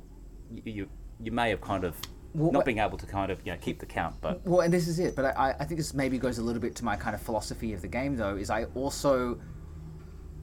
think if I had the count, I would have. I made a tactical error. There was a long convoy I should have done, which I saw half an hour after the game was finished. But I didn't. But comme ci comme ça. So I made a tactical error because I didn't have the count. I also, in fall 1909, went to Andrew Goff and I said, as the tournament director, Andrew, can you please tell me who owns Constantinople and who owns Ankara? Because I had lost that. I didn't even know who owned which centers. Because I was like, do I own Constantinople or not? If I own Constantinople, I do this. If I don't, I do. I don't know who owns what. And I was all over the place. But I think, and you're absolutely right. The pressure is there. The intensity is there. I'm obviously feeling it. I've lost my mind. The clock's counting.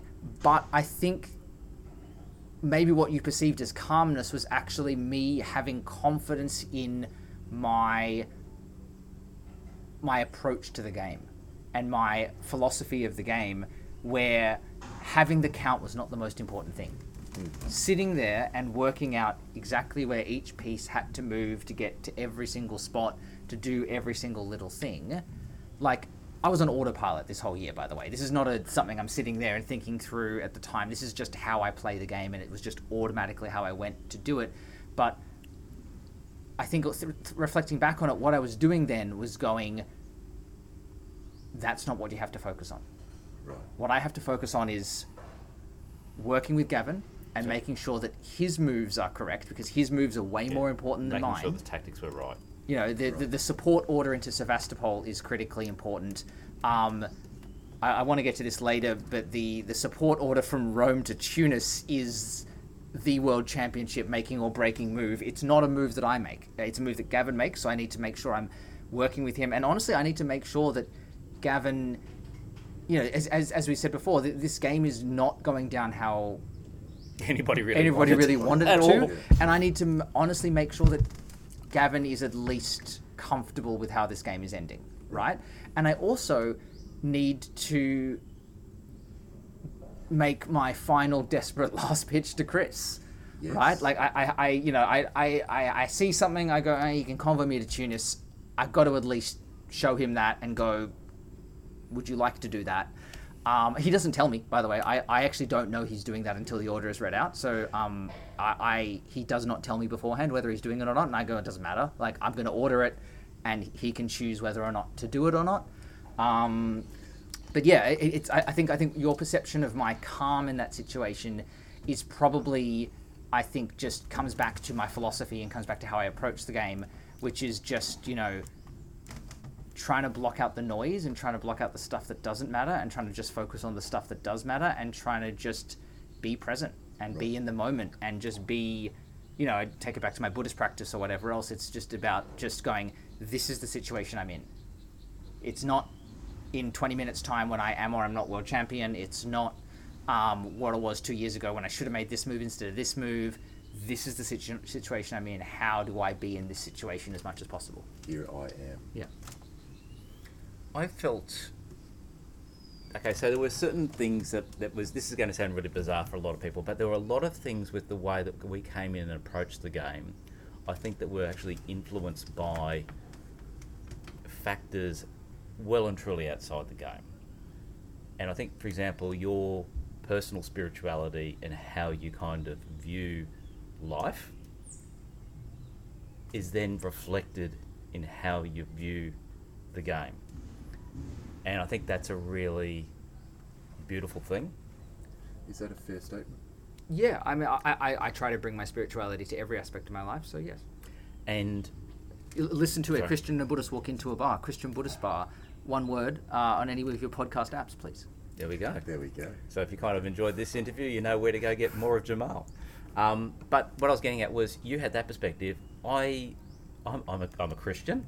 I'm a Catholic. I made the 45-minute train ride to an English mass, and it was really centering for me going into game day.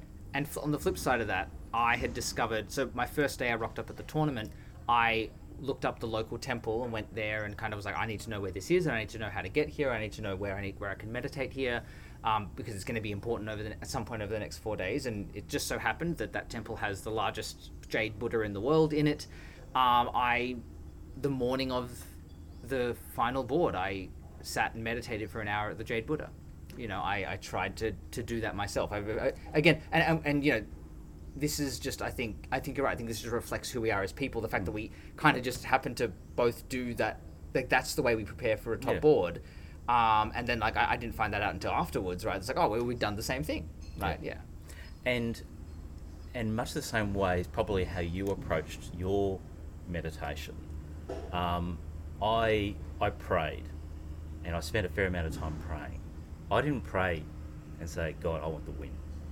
I actually said, I want this game to be something that reflects what you want. And I think the outcome was achieved by that. That, and of course, the other thing that we did the same was that we both got foot massages Yes, that's true.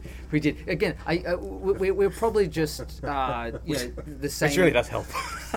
It really did. Yeah. I only got a foot massage because the Thai massage wasn't available. I'm glad I got the foot massage, not the Thai massage. I don't know what difference it would have made, but there's something in it. Yeah, well, there's a reason athletes kind of limber up and everything like that. It really kind of gets you working. Anyway. And sorry, sorry, I was just going to say, long-term listeners to the podcast will know I swear, I drink. I'm not perfect. You throw centers. I do throw centers occasionally, for one particular top board in particular.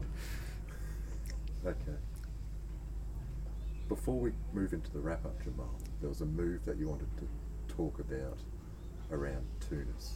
You said just a bit earlier that the convoy to Tunis. The convoy. Yeah. So and this is a good way to lead into the wrap up, because I just want to finish this interview by giving absolute credit to every single other player on that board. So and I want to take the time to go through them individually and why I want to give them all credit. Please do.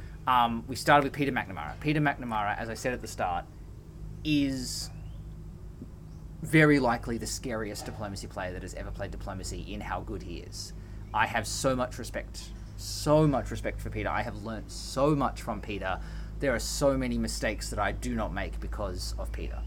And, that's a rough way to go down on a top board, but, that I think Peter will also win a world championship very, very soon, and, he is just... That only happens to Peter. That only happens because of how good he is, and I feel for him. He's the Mac, and he'll be back. Doc Binder is just the most genuinely good human being, and I said to Doc, if it was literally anybody other than Gavin in Turkey, I'm with Russia that whole way, and we are just eating Turkey up, and that's the game. So it's only because of the very specific relationship that I could build with you, Gavin, that Doc is the only other choice in that situation. If it's Eddie there, it's Doc for me. If it's Eddie was the other option, but honestly, if it's any other player, if it's Brandon, if it's Peter, if it's Chris, if it's Hunter who sneaks into top board instead of Eddie, I'm with Doc there. So Doc is amazing. I love Doc dearly. Eddie Bassan is a legend of the hobby. He has done so much for diplomacy. I have so much respect for him. We have different philosophies and approaches to the game, but you know what? Everything is valid and everything is legitimate. And Eddie played his heart out and played the best he could possibly play. Brandon's honestly one of my heroes of this tournament. I mean, so just to be clear, Brandon won the tournament standings. Brandon got the most points across all games in the tournament. He beat the shit out of me on that one. And Brandon deserves that. And potentially Brandon deserved to win this top board. I think Brandon did deserve to win this top board. I think that was probably how the game should have gone down, and I would have been genuinely happy to have seen Brandon crown the world champion. And I have so much respect for him as a player. He is probably the best player to have not won a world championship. I have so much respect for him and what he does with DBN. Again, big shout out to DBN. Your coverage is amazing. Love everything you do. Just in awe of all the work that goes in there and how much that grows the hobby. But Brandon is just, he's a living legend of the game, and he's one of those people you put into a Hall of Fame, like when they're 35 years old, and it's just like, this is amazing, right? Like, I have... He'd actually make a really good bust too, I think. Yeah. I have so much respect for him. I'm not going to reach out to him for a few weeks because I think I should give him some time. But I hope he will become a dear friend of mine. Which brings me to the convoy to Tunis and Chris Brand, because that to me, I haven't gone back and tracked through it, but that to me is Chris Brand being Chris Brand, which is creating poetry. Right. right? Chris was one of those people. Again, I partially picked Austria so I could work with Chris. I really love Chris as a human being, but I love him as a diplomacy player. I've learned a heap from him over this past week. I work with him really well. I really enjoy Chris Brand in every single aspect of it. And that move where so Chris Brand didn't have to do anything, right? The result is the same if Chris does nothing. Chris holds in Spain because Brandon is not in the Mid-Atlantic Ocean, so there's no guess. So Chris already owns Portugal. Chris holds Spain. Chris holds Tunis, supports it with Tyrolia. The result is 13-13. There is Tyrrhenian, sorry, yeah. There is 13-13. There's no difference in the standings and how this game ends. But Chris is poetic. Chris has an understanding of what poetry looks like and what the poetry of the game looks like and what beautiful moves look like.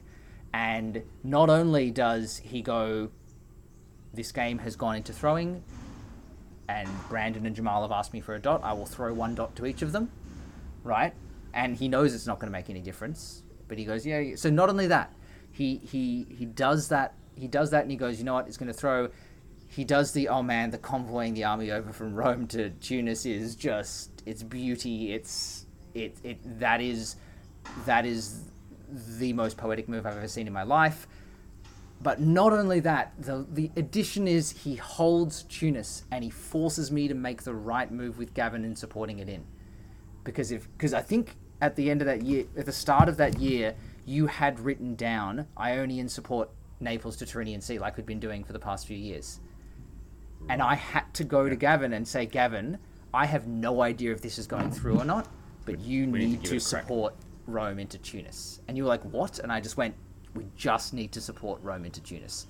It might not happen. It might be pointless. It's not going to make a difference if it is pointless, but we just have to support that move. Yeah, because at the time, I mean, we didn't obviously know that Chris was, as you said, writing poetry on the board and writing poetry in the room.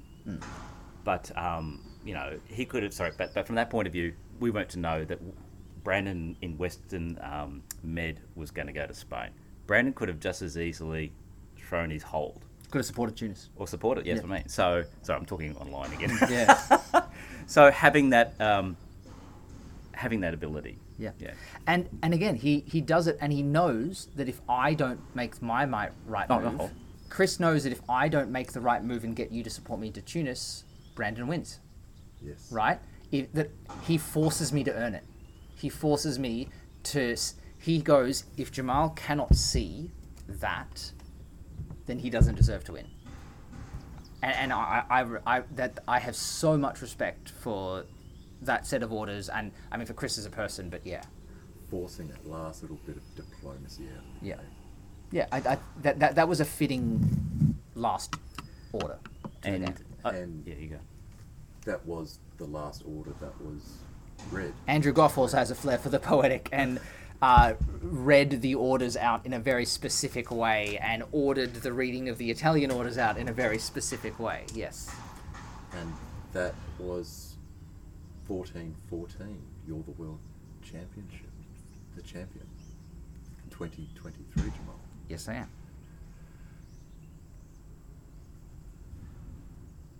Talk me out through that moment.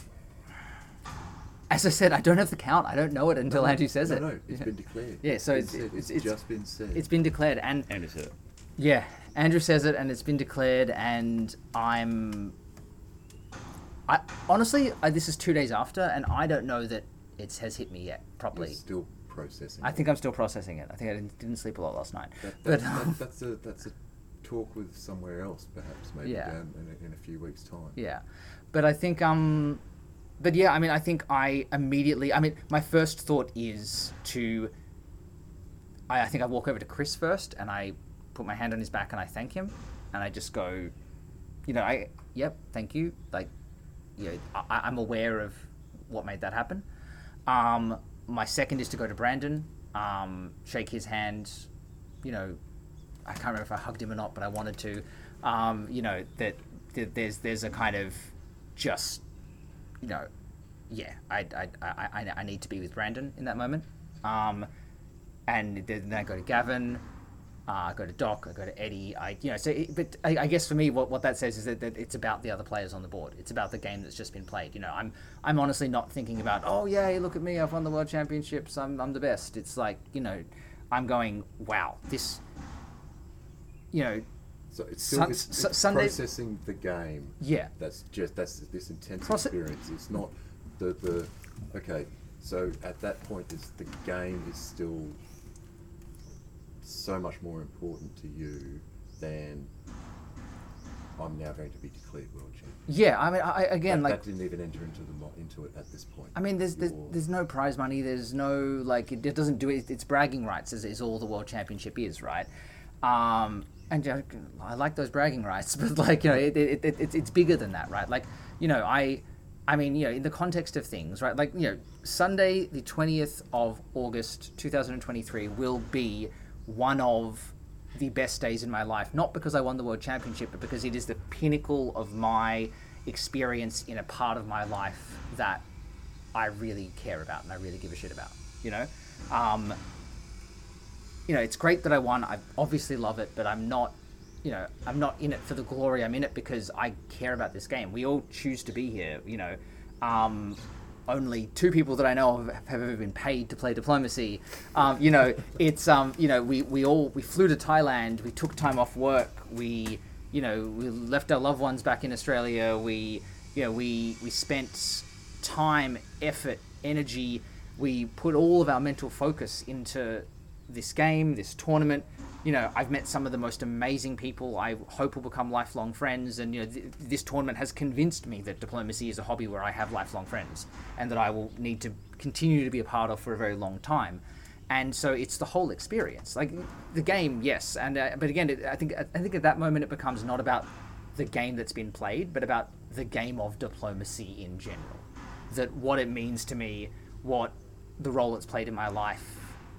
This is a story for another time, but I learned this game in high school at the back 2 weeks of a semester in history class, and my journey as a person. I became a good diplomacy player when I decided I wanted to play the way that I wanted to live my life, not the way that I thought would win me the most games, right? And as soon as I started playing how I wanted to be as a person, I suddenly became a good player versus I was horrific back 5-6 years ago when I was playing just to win games. It's this game has changed me, and this game will continue to change me. I get a feeling that being the world champion will change me. I don't know how, and I hope it'll change me for the better. So I think that's when that stuff starts to sink in, the bigger picture stuff, the stuff that, wow, this has just happened. And I don't want to say I've done this because, yes, I am the nominal world champion, but I didn't do it. Everyone did it. Every single person on that board did it. Every single person who plays this game did it. People who are the first time coming across listening to a random podcast about some board game they're interested in do it. It means so much more than just, wow, I got 14 dots and Brandon also got 14 dots, and wasn't that a good, nice, close game? It was emotionally charged. Jamal, Gavin, thank you both so much for sitting down with me on this river in this spot and talking to me about your, not just the board, but on your views around life and how the game relates to it. Is there anything more that either of you would like to add to this at this stage? Gavin? Jamal and I, whilst we've been here, had obviously some conversations, and I think one thing I particularly learned from Jamal, and I kind of, when he talked about it, I went, yes, that's right, that's the way to play the game, from my perspective at least. We were talking about, and I think you've actually been involved in totally separate conversations, when you think about a Venn diagram, in the world of diplomacy, you have a 3-circle Venn diagram where I think the view would be that you would have an equal balance across your diplomacy or your negotiation skills, around your strategy and around your tactics, and that the ideal player has this, they sit in that middle of the diagram. But I think the better way of viewing it, and I don't want to kind of use your words, but I'm going to paraphrase part of the something you've learned from the champion. something I've learned from the school of Jamal is it's not a Venn diagram. It's a pyramid, and it's a 3-tiered pyramid. And your diplomacy negotiations is that base foundation.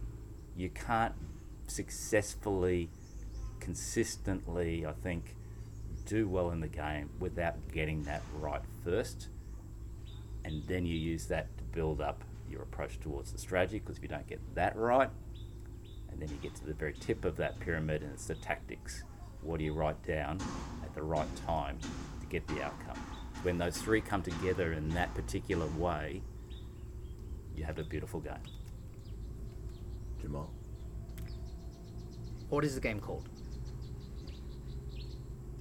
Diplomacy. Gavin, what's the game called? It's diplomacy. That's the game. Gentlemen, thank you so much again.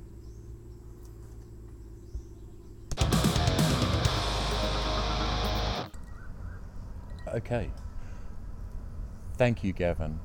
Thank you, Jamal. I really got a lot out of that interview, and I hope that our listeners did too. Normally at this stage, Gavin and I will hold court and talk about what we felt about the interview. I can't. That's not going to happen in this Not segment. immediately, yeah. We're probably not going to talk about the interview specifically and let it stand for itself, but a thing that did arise during the interview was Jamal spoke about wanting to get into contact with the person who introduced him to the game of diplomacy.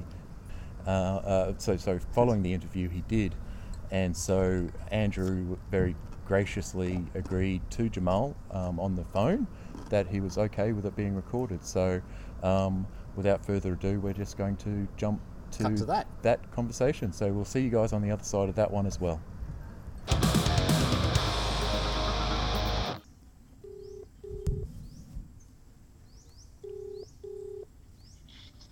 Jamal, hello. Hi, Andrew. How you doing? Yeah, good. Great to hear from you. Yeah, long What time are no you doing? see. Where are you doing it? So I'm currently in Thailand. Right.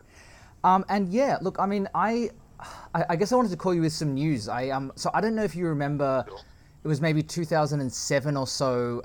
At the end of one semester of history class, you taught us all how to play diplomacy. Yes, yes. Yeah.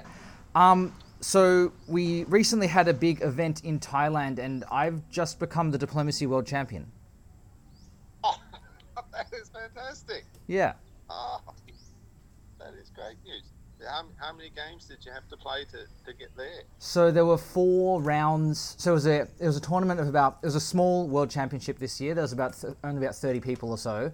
But yeah, there were 30 of the best from the world. They all came in as just amazing players. We had 4 rounds. You took your top 3 scores and dropped around, and then had a final board. So time limited games till 1907, most of them, and then the final board was till 1910. And yeah, we played around the top board, and it finished on a 14-14 tie. And yeah, I won on countback, and it was epic. What country did you have? I picked Austria. And you won. That is a sensational effort.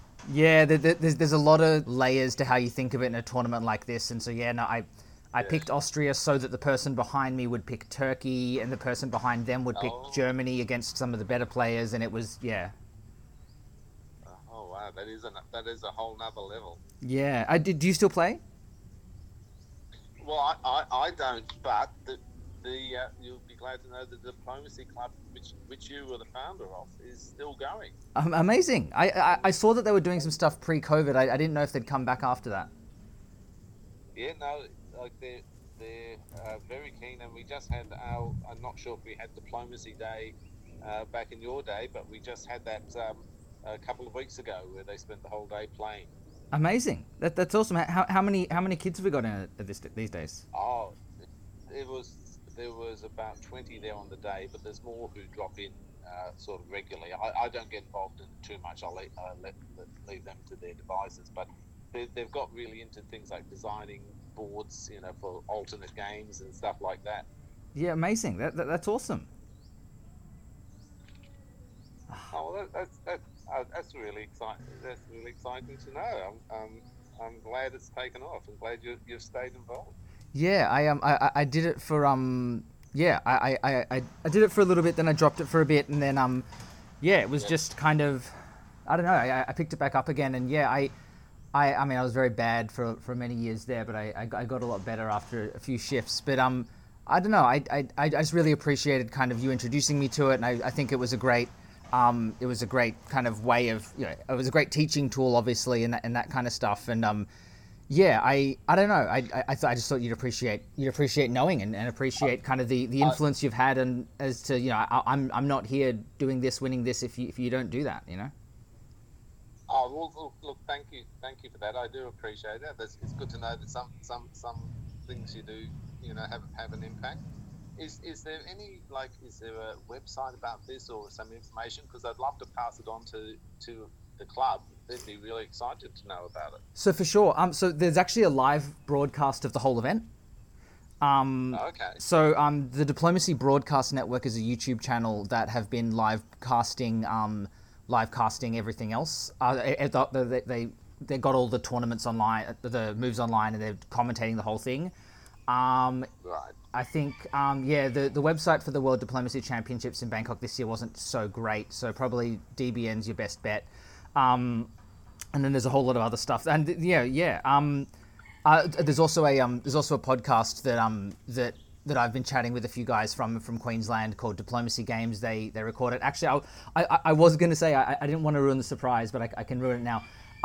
So we have had a recorder next to the phone mic for this conversation, and I wanted to check in with you if you were comfortable with this conversation potentially going on that podcast, and if you weren't, we'll just delete it, and that's totally fine. But I thought I wanted to check in with you before we actually published anything. But yeah. No, that's fine by me. Thanks for asking, Jamal. No, that's great. Yeah. Yeah, so there's a whole lot of stuff, and look, I was going to say too, I actually I live in Canberra now, but I come down to Melbourne about once a month or so, and if you do ever want me to drop in and say hi to the Diplomacy Club or anything like that, I'd be more than happy to. We've got a small hobby in Melbourne that we're trying to grow, so it's always good to have more people there. But also, I don't know, I know when I was running that Diplomacy Club, if a guy rocked up with the World Championship belt, that would be quite something. So look. That would be really good, actually, and we might get some photos and put in the newsletter and things like that as well. They'd get a real buzz out of that. That sounds great. Yeah, I'll work out when I'm coming down to Melbourne next, and I'll let you know. We can tee something up. But yeah. Yeah, just give me a call next time. Yeah. You're in town. Yeah, I have just been past a question from one of the podcast hosts that they wanted to ask you as kind of the teacher that introduced me to it. They were wanting to see if, other than teaching the nature of alliance systems in World War I, were why did you teach students diplomacy? What was it about that, and what were you trying to develop in the students when you were doing it? It was initially from a historical perspective rather than the game, just going through the causes of World War I and just sort of making it a little bit more real for the students, rather than just sort of talking about it from a textbook. But once the club got going, one of the things about that is about this idea of having to work, collaboratively up to a point, but also being strategic. Is that sort of good mix of that you can't win it without working with other people, but you can't win it either without knowing when the right point is to do something else. So the strategy is really good. Yeah, no, for sure. And look, and it's interesting. There's if you go back and watch the broadcast, you'll see this. But the final board plays out in a really interesting way, where it almost comes down to that very principles-based decision as to who wins it in the end. We get to a really tense kind of couple of years before the end, and one of the players decides that they're going to start throwing the game to another player, and then in response, one of the players in my alliance decides they're going to essentially throw centers to me to try and punish that decision. And so there's a really interesting layer to that, where I think some of the principles that you were teaching and some of the kind of that collaborative approach, and that being the way to play, and that being the way to actually be successful, I think it maps across really well. Yeah, well, what I often find with the sort of kids I play before is that they like this idea of backstabbing, but they do it too early. Like they see the first opportunity and they go for it, and that's not how you get there. But you got to build an alliance and get to the correct point before you've got to resist temptation, basically. For sure, yeah. Well, I mean, thank you so much. I did just want to, it was great to be able to capture this for the podcast, but also I did genuinely want to thank you, because this has weirdly had a huge influence in my life. It's it's a board game, it's whatever else, but also, I think I've honestly had a few kind of personal things click over the past week, and a few kind of things that I've been working through in life more generally kind of click, and I think there's an almost a culmination coming together of lots of parts of my life into something like this, and it's really centered around a game that you taught me how to play at the end of a semester instead of watching a documentary. So it was great. Exactly right. On little things like that, lots of big things turn. That's great. Yeah, and I have your email address now, so I'll shoot you through the links to the broadcast, and I think there's a few other little things it can send through to you as well if you're interested in the tournament and how it went and everything. Yeah, I'll pass it on to the boys. They'll be really excited. The guy who's in charge of this year's really dedicated. He's one of the best organisers I've had. He's really keen, and he's very much about teaching new people how to play it. Yeah, no, that sounds amazing. And look, I now have a moral obligation to the hobby to do as much as I can to help support the growth. So we had 3 Australians on the world top board, and I reckon we're a good chance in a few years to get a whole top board of Australians coming on. I reckon we'll give it a shot. Where else are the strengths for diplomacy? Who else is big into it? So it's mostly the US. So the people in the US are the kind of the main cohort of players in the world. They're the ones that get 50, 100 person tournaments pretty regularly. The Europeans are pretty big on it too. So not so much the British, but the French and the Italians. So I have to travel to Milan next year to defend my title at the World Championship there. So there's a European hobby and a US hobby are the main ones at this point. Oh, well, good luck with that. Good luck with that in Milan. We'll look forward to seeing how it goes. Thanks, and thanks so much for being so open to chatting and everything else, and thank you for teaching me how to play diplomacy.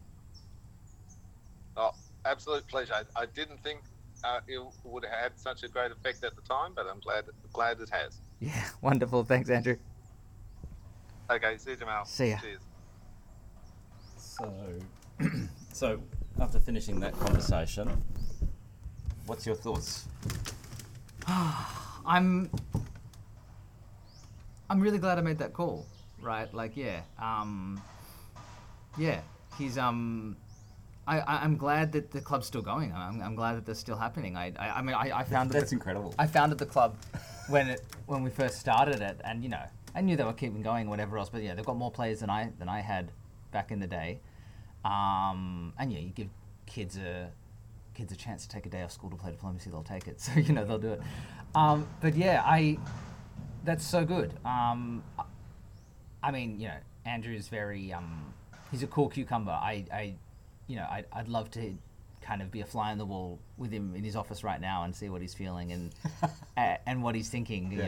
But yeah, the guy was a huge influence on me. We have a history teacher that comes in with that idea and comes in to do that, and it's what I said was true. I'm not here. I'm not doing this. I'm not playing diplomacy at all if not for him. I was back in the day when there wasn't an online thing to discover, and by the time the online hobby started up, I was in my mid-20s and probably wouldn't have gone and found it. So Where in Melbourne was this school? So it was Melbourne High. Okay. So it was a kind of an academic entry. So an all-boys school, but a public school that took kids from all over and kind of gave you a private school level education amongst a cohort of kids that were all very, very smart. Yeah. As a kind of... I was just thinking, for example, I think from what we've talked about before, when it comes to the next tournament in Melbourne, We're about to get a boat coming through. So, like, if the next tournament in Melbourne was more of a public tournament rather than a house-based one, it would be amazing, I would have thought, particularly if you did get an opportunity to visit the school, for it to be staged at a time that the kids could come, so actually you could see, and you can actually maybe get a few of the players from the school to come along and encourage that next generation to get involved at that level. I honestly think I actually think if we play our cards right, we could even host a tournament at the school, right? That would be incredible. It's in the centre of Melbourne. It's actually pretty easy to get to, so it's Yes. it wouldn't be a bad spot to host a tournament. They've got it's a school. They have a lot of space. Yeah. The only thing is, like, I think, for example, with Melbourne Open being in a cafe or anything like that, or a restaurant, you could kind of get food or you could get some drinks. So that would be the only problem. There are layers you'd have to work through, but but no, I agree. I think when I go tell Andrew Goff there are 20 kids playing diplomacy in one school, I reckon there's a vein of talent to tap into there. Because if you can work it around the academic calendar and everything, that would be perfect. Yeah. Sweet. Yeah. Well, that was really good, Jamal. Thank you very much for actually organising that interview and That's all right. Sharing it with us, and particularly also to your teacher Andrew. Yeah, I'm glad I made the call. Sweet. Thanks.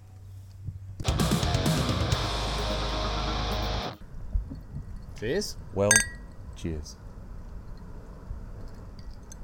What a game. And What a a result. story. Yes. What the difference between the human element becomes apparent. Let's put it that way.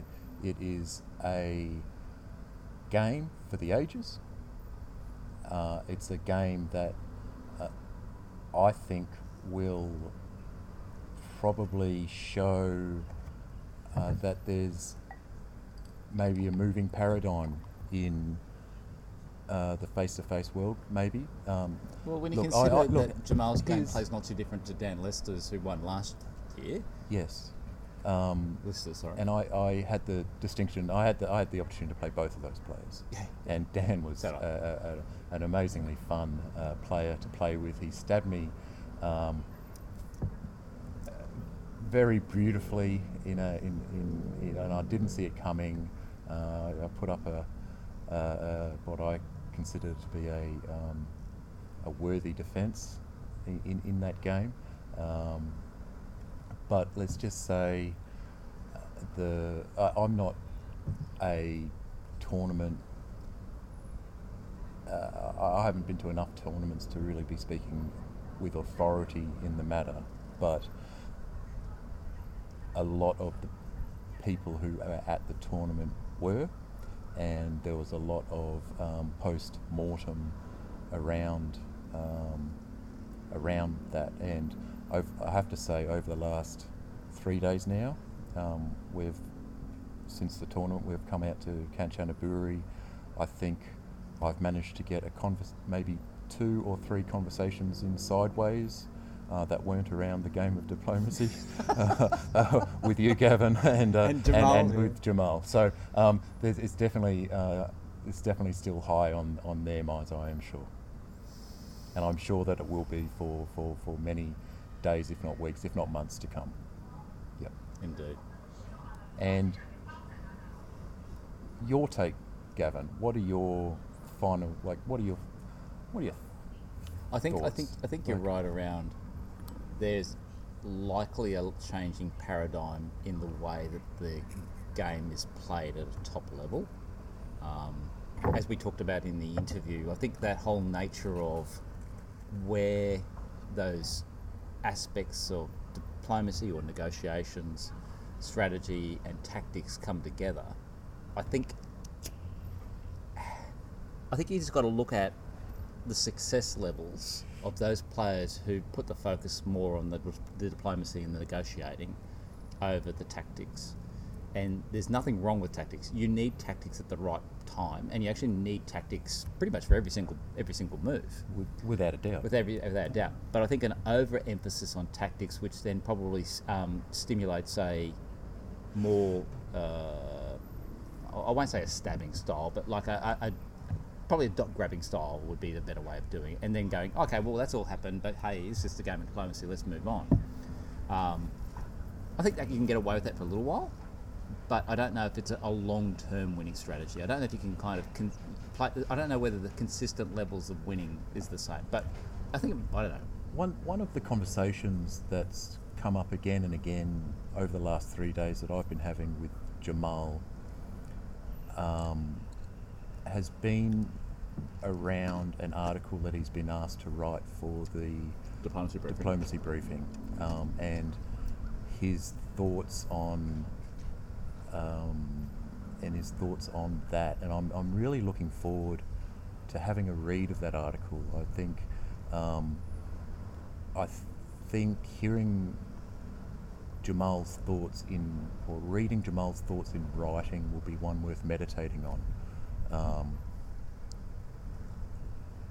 I think the human element of the story of this competition has been one that you and I, Gavin, have been speaking about also. It's come up a number of times. So you had in your mind like a Venn diagram of sorts before this tournament. So there's the tactics, there's the strategy, and then there's the human element, and where does the ideal mix of all of those kind of sit? But you've since kind of adjusted some of that. Yeah, and we talked about that in the interview. So it's kind of like more a Maslow's hierarchy, isn't it? You know, you need to get your diplomacy right and straight and build that as your foundation. Right. And you can't. Maybe not can't's the wrong word, but for consistent play, and again, looking at the way that World Diplomacy Championships have been decided, it tends to be those players that put their emphasis first and foremost and build on the foundation of diplomacy and negotiating, because that's what the game's called, diplomacy, and then build on that the broader strategy, and then build on that the actual tactics of each individual turn. I know, and look, it hasn't probably been. I know when Jamal was presented with his championship trophy and also the belt from Dan, which I thought was a lovely moment. And I think Jamal's quite keen to do the same at some point of time, although I think for the next 12 months he'll make the belt his in his own special way. One thing Jamal said in his speech when he got presented with the trophy was that he came into this at a certain level of, skill, experience, whatever you want to call it. And he felt that both during the qualifying rounds and obviously the top board as well, he feels his gameplay has well and truly stepped up 20-30% because of the quality of the players here. I felt that happening on the board. Yeah. Even my first board I played, Steve Litton, Dan Lester, the way they played stepped up my game for the next game. Sorry, that was my second game. But even my first game with playing against Brandon Fogel, who was Italy, and Tristan Lee as Russia, I was playing Turkey, and Peter McNamara as Austria. Look, the amount of things that I learned on that game alone just stepped up my game for the second, and by the time I got the third, after playing with all of those players, what I felt was the level of self-learning just by playing with these people just brought my game up a notch, which ended up giving me the best Russia. That was, Exactly. That's what happened. Now, which reminds me, because before that game day, before board game 3, you and I, Gavin, went to get a foot massage, and what do you know? Jamal pops into the shop whilst we were recording. Past, happened to look in that direction and went, "Oh, hello." Yeah. Whilst we were actually recording just general thoughts, meandering ideas on how the tournament was going at the halfway mark. Yeah. and he jumped on and very graciously gave us his thoughts on how he thought Things things were going at a Early on. halfway point during the tournament. So we thought for our very loyal Patreon viewers and Listeners. Patreon listeners. Don't worry. I had a number of people during the tournament who kind of, once they worked out who we were, said, "Oh, I watch your podcast all the time." I'll watch your podcast. Yeah. I mean, it's not on YouTube, but it doesn't matter. But for our very loyal Patreon listeners, you're more than welcome to jump on to the Patreon episode that's going to accompany this. Well, we'll come out after this It'll come one, probably out about a after week this. or whatever after this one. So, and have a listen to that. And if you're not a Patreon listener, we appreciate that you listen to our content. Please consider jumping on, and it's amounts just- to $2. Yeah, look, it's so- $2 is nice. If you want to throw a little bit more into the tip jar, that'd be great. It just helps us with investing in things like the current recorder. We're looking at upgrading with our future interviews. Obviously, something like a Zoom account or Some something. sort of streaming and service, we've got other things as well. We've got So- server costs and blah blah blah blah. So if you're But- interested in contributing us in so- that way, we greatly appreciate Yeah, it. just hop on over to patreon.com/diplomacy games, and there is bucket loads of other interviews and content and just other ramblings there as well. Correct. But what I was saying though, Jamal mentioned that the quality of the players and how his gameplay worked. I said to you, Ken, because for the face-to-face listeners, both Ken and I got into the game through face-to-face. I think we did the usual arc of a diplomacy player, which is you get introduced to it usually, in your teenage or your 20s, Yes. and then, life happens, and sometimes you then don't get back into it for You get an 10, extended 15, gap. 20 Yep. years. Yes. And we ended up getting back into it through the online game, and it took us about 3.5 years until we started playing face-to-face again. So our and look, we play online all the time over at the Diplomacy. And I said to you, I think it was the first night we were here? So I went to bed, okay? So I went to bed here, Right. and and I hopped online. This was just after, obviously, I think it must have been the next day, so it would have been Monday, Yes. because the tournament finished on Sunday. And I brought up my phone to using the Wi-Fi to go check my games over at VDIP.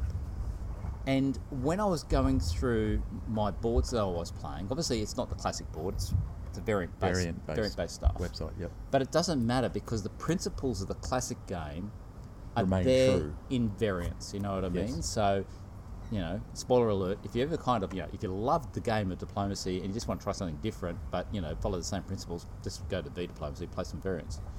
But I said to you at the time, because my brain couldn't stop thinking, because I was in my room looking at my maps, and because of the experience of being at a WDC and playing with a caliber of players and really challenging myself, it just extended my gameplay. So Jamal says he improved by 20-30%.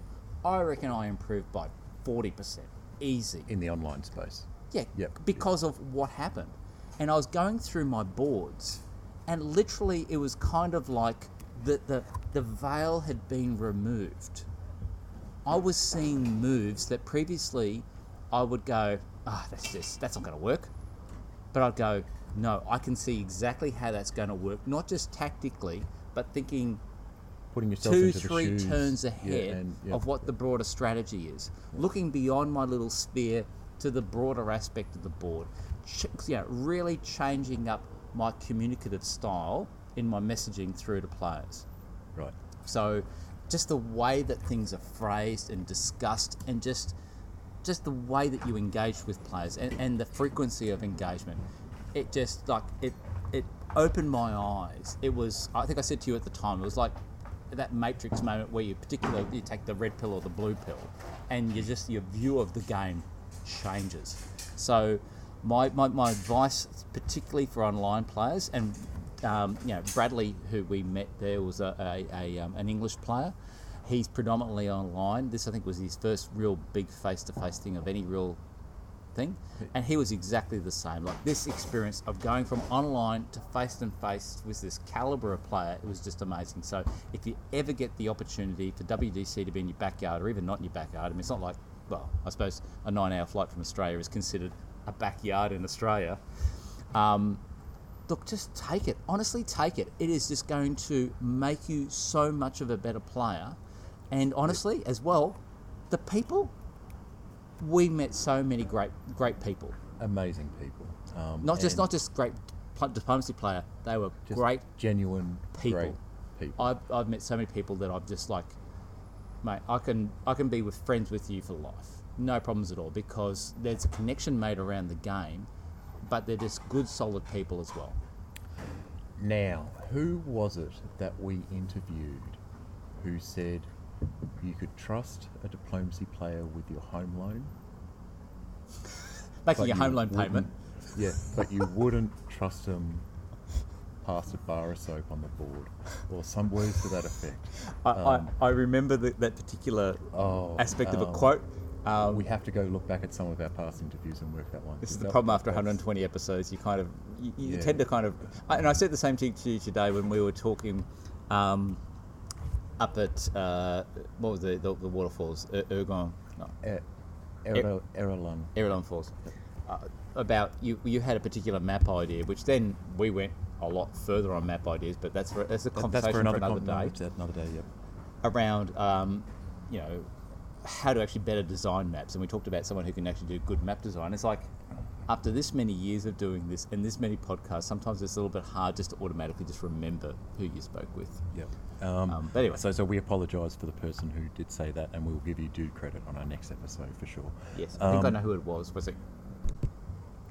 Yeah, I think it might have been Joran we spoke to about when he with his diplomacy map. Joran. Or Joran. Yeah. Who kind of worked on all those diplomacy maps for one of the online apps for diplomacy. It was. Yeah. Yep. It was. Look, and can I just say before we move on that playing variants is not. I don't think it's a step down in any way from the board. I think what variants do and can offer that the regular board doesn't is a blank slate. No one who plays variants would say that there is established, understandable openings with names for any variant. Yeah. So, but moving on. Yeah, absolutely. The nature of holding this in Thailand, Gavin, has the location in your mind. What benefits has Thailand brought to this tournament? Compared to other tournaments you played in the past. Okay, so I think, when you say compared to other tournaments, the only other tournaments I've played have been down in Melbourne. Melbourne. Right, yeah. So you're exposed to not just Australian players or whatever, you know, obviously if you're American or whatever like that, you're exposed to players from all around the world, which is great because you're also exposed to totally different playing styles, which there was a lot of talk amongst players at post-mortems after the games into the night around metas and different metas from different countries, which was a fascinating topic, and I don't really think that this is the right forum to be talking about it at this stage, but it's one that I'm really hoping I don't know if it's for us to dig into or if it's for maybe the written articles space on the game of diplomacy to really delve into it. But it was a fascinating discussions to be had all around, and of course we're playing with the world's cream, right? Obviously, there's a lot of players who are also at that calibre who weren't able to make it out to the other side of the world for various reasons. So definitely down the track looking forward to playing with them, whether that's in Europe or if that's in North America. I'm sure that there's, or South America for that. I don't know if there's much of a scene, but I think I saw ages ago there once was a scene in Argentina. I don't know if it's still there. I don't know, but all that beside, but the players that did come out were top caliber, and it was amazing conversation we had on so many levels that it's really hard to do it justice. Just how influencing the discussions around the boards post-mortems with people were, and that were had after each round. Yeah, it really was beneficial, because you're not only, because that's the other thing, not only are you learning about the game inside as you're playing the game, which we absolutely were, but you're also learning about the game from the perspective of others after the game, because you're sitting and talking and getting to know and finding those others who are of like mind to you, who also have this passion that you have. Yep. And so there's a beauty to that is and those talks around matters. I think it's a different forum for sure. I think would be more appropriate for that discussion. I don't know, guys, let us know, but what do you think, Gavin? Just about that aspect, or just broader? Because I think you originally were asking about the nature of holding it here and what that actually meant. Yeah, okay, or you can take the conversation in a different direction if you like. That's the way you started it. I did, yeah. I don't know how we ended up there. Yeah, but obviously, take the direction take the conversation. Any Well, I think you already established the fact that I agree. The interesting thing around the meta aspect of where the tournament goes, and the broader aspect is a meta conversation. We can probably have that another day.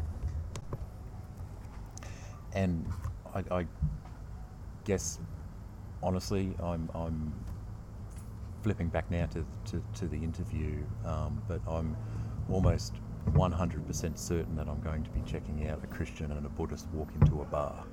You know, that is the next podcast that I'm going to be listening to, whether I'm sure it's on Stitcher's, iTunes, all the usual places you find podcasts. I asked Jamal, what's the best episode to start at, just to kind of get you into it, and he kind of talked about the episode he recommended, which was recorded back in November 2022. It's called What is Religion? Part 3, The Noodly Appendage. Okay, the Noodly Appendage. Which is just like there. Such a hook, you go, what is that about? And speaking of Start Here episodes, we've had for a little while now. 3.5 years. 3.5 years. Okay, we've had now quite some time a Start Here,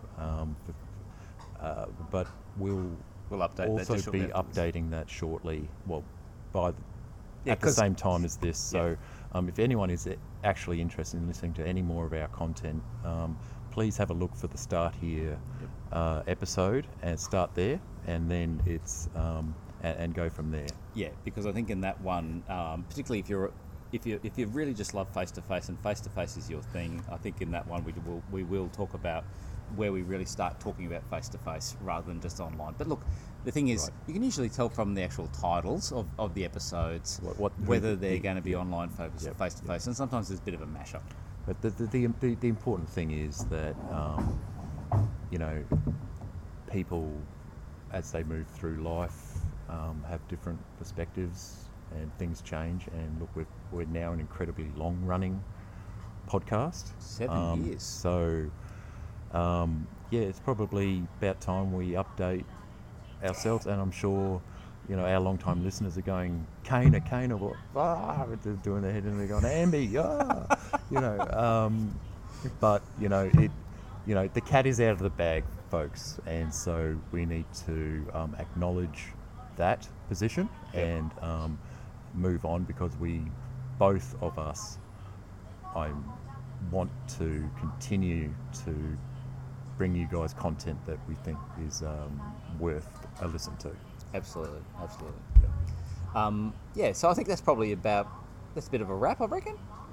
Just wind it up and don't forget to check out that Patreon episode if you're if you're at all interested. $2, what a bargain. There's probably, I think literally, as I said, 60 episodes of that. So okay, so again, 120 episodes. Of variable quality. Yeah, and if you're one of the players who went to WDC and this is the first time you've actually come to our podcast, again, 120 episodes, there is literally, you could kind of sit down right now and non-stop listening to me and Ken ramble on. And you'd probably fall asleep because you'd be so tired of it, but probably go for about 48 hours, I think.